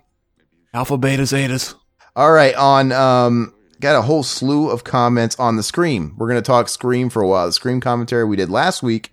We have Cinny comments. I genuinely enjoyed your... Oh, wait. That's a fucking spam content, I think. I think it is. Anybody that compliments us this much, I don't think you're for real. But if you are for real, you said you enjoyed it and you subscribed. But I think you're a bot. They smashed the subscribe button. You smashed it? They smashed it. They fucked the shit out of it. Witch King, he says, I remember my dad got Shanghai Knights instead of the Street Fighter anime movie one time, LOL. What? How do you make that fuck up? See, I think with Max... Shanghai Knights is dope. I think with Max, it was basically his mom knew, like, oh yeah, this isn't Mortal Kombat, but I think I could tell. He's a young little fuck that I could tell is Mortal Kombat. He might fall for it. But Mac was smarter than she thought. Nah, she's a blonde. I mean, Shanghai Knights, that's that fucking Jackie Chan, Owen Wilson, right? That's a dope-ass movie, baby. Uno mas? How do you mistake that for the Street Fighter anime? Jackie Chan was on the cover with Owen Wilson. They look like fucking Street Fighters, baby. They are in par in quality. It's Ken and Fei Long. All right, Chris Risey CR, I think that's how you pronounce it. Correct me if I'm wrong on it. He says, thanks for reading my comment during the video. My name is Chris Risey. My last name is pronounced, Ridsey. He actually says it, sorry. So Chris Ridsey, how can I contribute to your commentaries? I live in Harrisonburg, Virginia. Well, Chris, you can keep commenting like you do. You can leave feedback. We're always going to read that stuff. And Give us some movies to do, baby. Yeah, throw some suggestions of shit you want us to do, and we'll definitely consider it and add it to the pile. And, it's a good segue into saying, I mean, if you fancy yourself a podcaster or you're interested in it, feel free to do up a pilot episode of a pitch of a podcast you want, or give us a pitch and send it to the email revivalhousenetwork@gmail.com, and we'll check it out and see if it's something maybe we'd want to include on the network. And that goes for anybody out there, right? If you have a unique pitch, it can be commentaries, but obviously we got commentaries covered with a couple of shows. So, but if you have unique ideas, let us know. It's fine. If you guys want to cover genres that we don't cover, that's even better. I think we should have somebody do an actual ongoing game podcast, like dedicated. That would be really cool. Mm-hmm. But anyway, Chris, what else did he say? Oh, so thank you. No, moving on. Carlos Argent. He has a good idea. He says, so I've been gone a while, new job and all, but I'm glad to see y'all still going strong, and also was wondering if you guys could do a cyborg exploitation. RoboCop, RoboCop 2, Terminator, and Terminator 2. Also great commentary as always, guys. A good way to pass the time. I think it's a good idea. We've talked about doing that exploitation before, and I don't know. I'm shocked we've never done T1 or T2 or RoboCop 2. So that's a month in itself. It really is. People like RoboCop 2. I've always thought RoboCop the original is the only good RoboCop movie. I agree, but I do appreciate that he trimmed off the shittiest ones of the franchises, know? Yeah. So maybe I need to watch RoboCop 2 again. Maybe I'll like it now. I think it's streaming. I think 2 and 3 are now streaming on Prime or something. I kind of thought about giving them a watch too. Oh, hell yeah. Dewey's still alive. Chris. Yeah, look at him though. He looks like he just got out of another ladders tables chair match. Jimmy. Chris Rizzi comments again. He says he would be totally fine with us prank calling him. Remember he gave us the number? Hell yes. I mean, if you guys want to do that at any point, we can. But yeah, he says he doesn't mind, so maybe you'll get that soon. Let's see. See, we kind of like to stay away from prank calling people we know. On the last episode, we started it with a prank call, and that went south. After we hung up, we were like, there was a big part where we're like, was she mad? It's like, what's going on? He said a bad word too that you're not supposed to be saying right now during this time, this sensitive time in our nation's time of healing. Who? Who did? Remember, he said that. He said the N-bomb. Oh yeah. He He can say it. He's probably black. didn't say the hard R though, Yeah, that's all that matters. Okay. so it's okay. It's okay. Our buddy Josh. See, this is this is a pretty satisfying ending, I think. Make a hell of a movie. It'll make a hell of a movie. And then it plays the greatest fucking song ever recorded. Let's river shall rise. She said. Amazing. Look at that, how shitty that looks. It looks the same way that when they change that camera, it looks all grainy. They do that in Die Hard. So choppy. Yeah, Die Hard does that too. It's almost like they're zoomed in really far and it's gonna reveal to be a camera shot. A helicopter shot. Oh, it is. Wow, how do you know that? How do you do that? Another alternate ending was that whenever it shows the tower there was going to be another killer standing there, and it was going to like hint that there was a third one, and we weren't going to find out who it was till 3. Damn, that would have been dope. That's kind of cool. So Anyway, Josh James of the R-rated horror commentary, our good pal, he says, please tell me you guys didn't use my name in those prank calls because we bleeped it out. Joshua, beep. yeah, see, that would have been funny. I should have just said, my name's Aaron Lipscomb. Because Aaron's done that to me before. He's made prank calls and said his name was Zach. Like a beta. That's the almighty Omega prank. We called it Josh James's place of employment one time, and he got a little like upset. Like, you guys fucking call my boss? Oh, yeah. I guess, all right. But anyway, yeah, it was pretty fun. We spoke with his boss. Will and Matt's excellent podcast. He says, great commentary. Would you believe this movie came out 4 days after I was born, and I haven't even seen Scream. Better fix that this December. Danny Elfman, baby. Well, what did it say? I missed it. What did Danny Elfman do? Didn't know he did music in here. He did one of the songs in the movie. I think it was the song while she's in the play, the music playing during that scene. Gotcha. I find it really hard to believe that Will... Look at that. They do it too. They fucking did it again. They did another fucking jump scare at the end of the movie. Cassandra area. But I can't believe Will's never seen Scream. I thought, how do you not see Scream? Oh, yeah. Let's see. Is this Less Than Jake? Did they do a song? They covered I Think I Love You, right? Yeah, it's Oh. Less Than Jake. Yeah, they're on the soundtrack. You know what the greatest Less Than Jake song is? Fucking with Kel Mitchell. I'm a dude. He's a dude. She's a dude. Because we're all dudes. Hey. Maxwell Unash. Hopefully I said that right. It sounds like Unaga from Mortal Kombat. Maxwell Unash, he says, Scooby-Doo is my favorite television show of all time. It got me through everything. My parents' divorce, my wife taking my kids away. I've based my entire life, politics, morals, ethics, ideology, and worldview off of Scooby-Doo. Whenever I make a decision, I think to myself, what would Scooby-Doo do? It's like, I've altered my body physically. Hold on. I hate it when you guys interrupt these long comments. They're hard. I've altered my body physically to look like Scooby-Doo. I've painted my skin brown, sharpened my teeth, given extensive plastic surgery so my face looks like a Great Dane. I hire prostitutes to dress up like Scooby-Doo's friends. I force the hooker who dresses up as Shaggy to scream zoinks every time I forcibly insert Scooby snacks up for his Ev's ass. Holy shit, that's the greatest Is he on fucking meth? comment ever. Because at first it sounds serious and it slowly becomes more maniacal. It's pretty fun. That's amazing. He should get on fucking HBO Max because they put every fucking version of Scooby-Doo, the original series.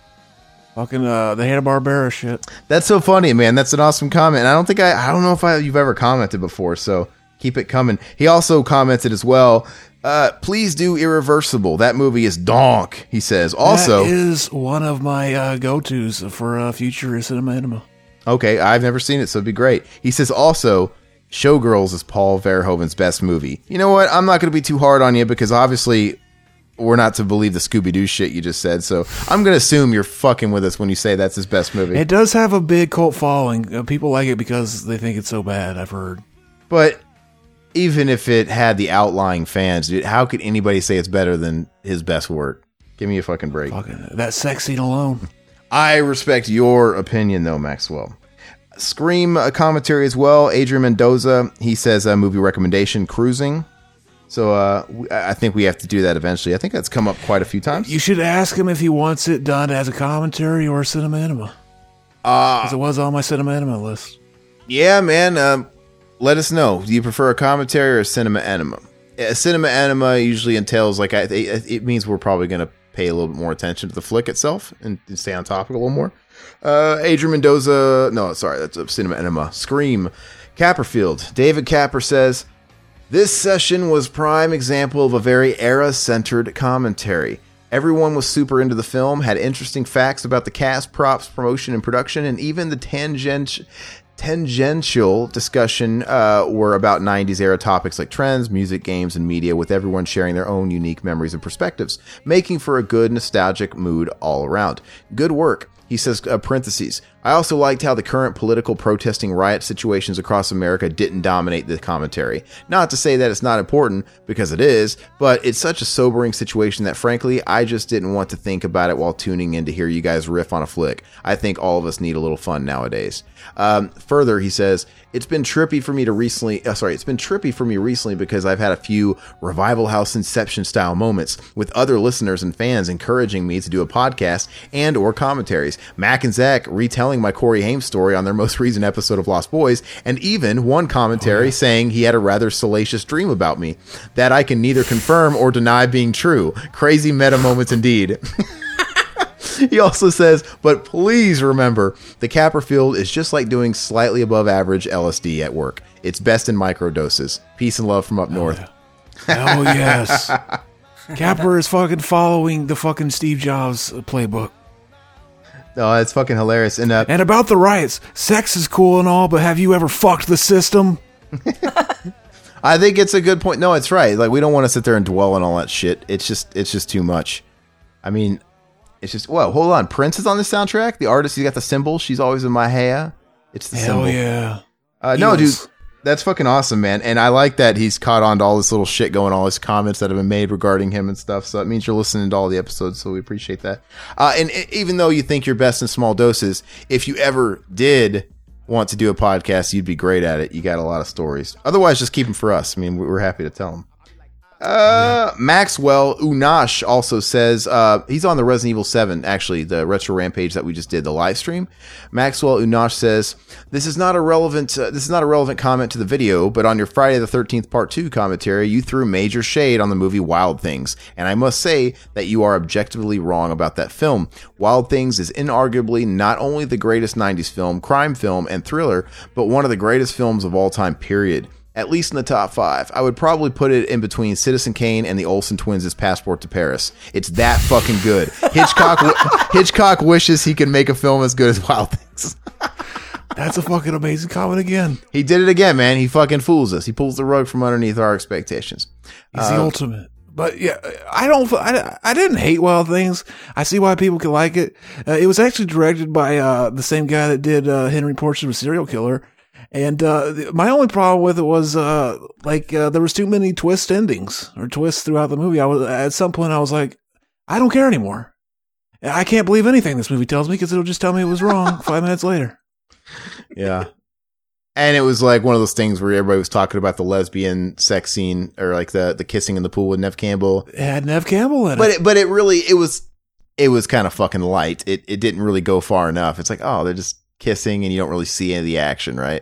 They start what's going to be a three-way with him and them and Matt Dillon, and it really goes nowhere. But I think you see some titties and some wet t-shirt. I think. Dog.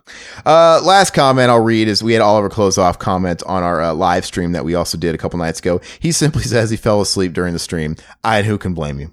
That should be the new meme. That's what fucking our boy Adrian Mendoza said at the last one. Every stream we do from now on should have somebody in the comments like, I fell asleep during this. And you could interpret that as like, oh, like a dig. But no, I take it as flattery, meaning we slept with them. They slept with the Revival House boys is what they did. I fell asleep during this commentary. There you go. It's the same thing. It means they tuned in and our voices fucking sexed them to sleep.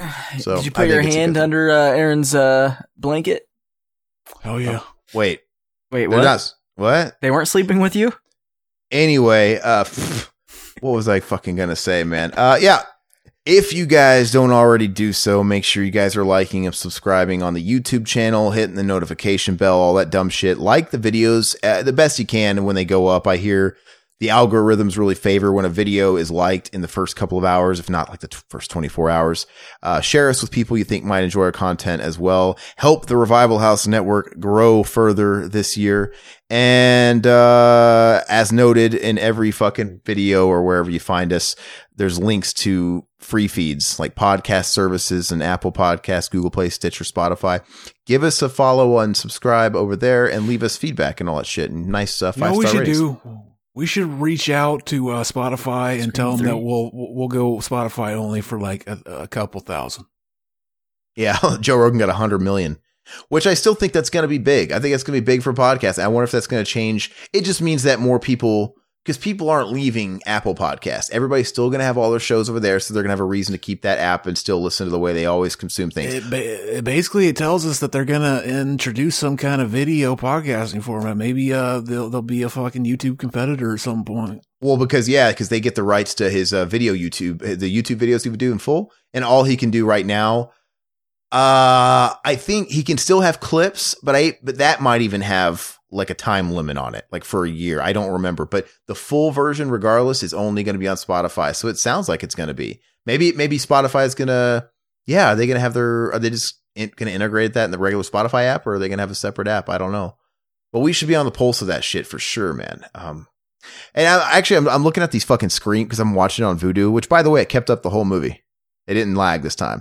And I'm looking at all... You did seem to know that she killed her friend killer before we got there, though. Who? She killed Mickey on yours before she did on ours. Oh, no. I called that out in advance. It wasn't happening then. Okay. Yeah, no, I was exactly on point. I was just remembering what was happening in the movie like 20 seconds before it was happening. Anyway, I'm looking at the covers of all of them, and Scream 4 didn't do the classic fucking face in it, like the girl face or whatever. It's just got the ghost face on it. It's the first movie that's ever done that. Yeah. They didn't do the silhouettes. They do that. It's got the silhouettes. It's got them all lined up. But it doesn't have like the Drew Barrymore face or the Courtney Cox. No, it's just Scream. This big thing of Scream. No, yeah, it's the ghost face at a side profile. So it's kind of different. And I think the eyeball in the 3 is the exact same picture from 2. They just got a 3 around it, so they didn't even take a new picture for that. Those lazy fucks. But anyway, really quick, just so I get through everything, check us out on Patreon, and if you guys want to support us another way, we have a Teespring. Buy some merch, check out the designs we have, and as always, leave us feedback on anything you want out of a Patreon, any stuff that we can amend or change or add on to make it worth your guys' while to throw some more support our way. We'll do that. But that's all I got. You guys got any last comments? Final thoughts on the movie? It's good. It holds up. It's a good flick. Same thing with Scream. Scream 1 does too. I mean, I think I loved Scream when it first came out, and I think there was a period in the middle of all the fucking shit that Scream spawned. I was like, oh God, you almost kind of like lump Scream in with it just because it started. All that shit soured Scream. You had to wait a couple years to come back. But you go back to it. Yeah, you go back to it. I'm like, oh wait, Scream was actually good. And I can't blame it for siring fucking shit movies, right?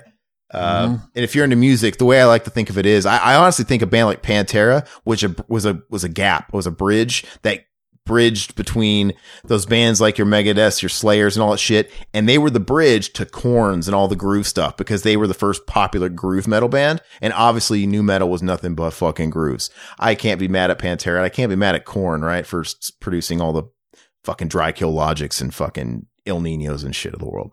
Right.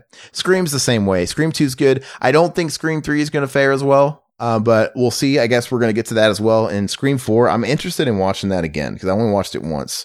So I might watch that before we do it. But anyway, that's all we got, guys. We'll catch you guys next week. Keep the comments coming. Later. Bye-bye, puppets. Oh, yeah. End of the week at the Revival House. Next month's theme, you gotta figure it out.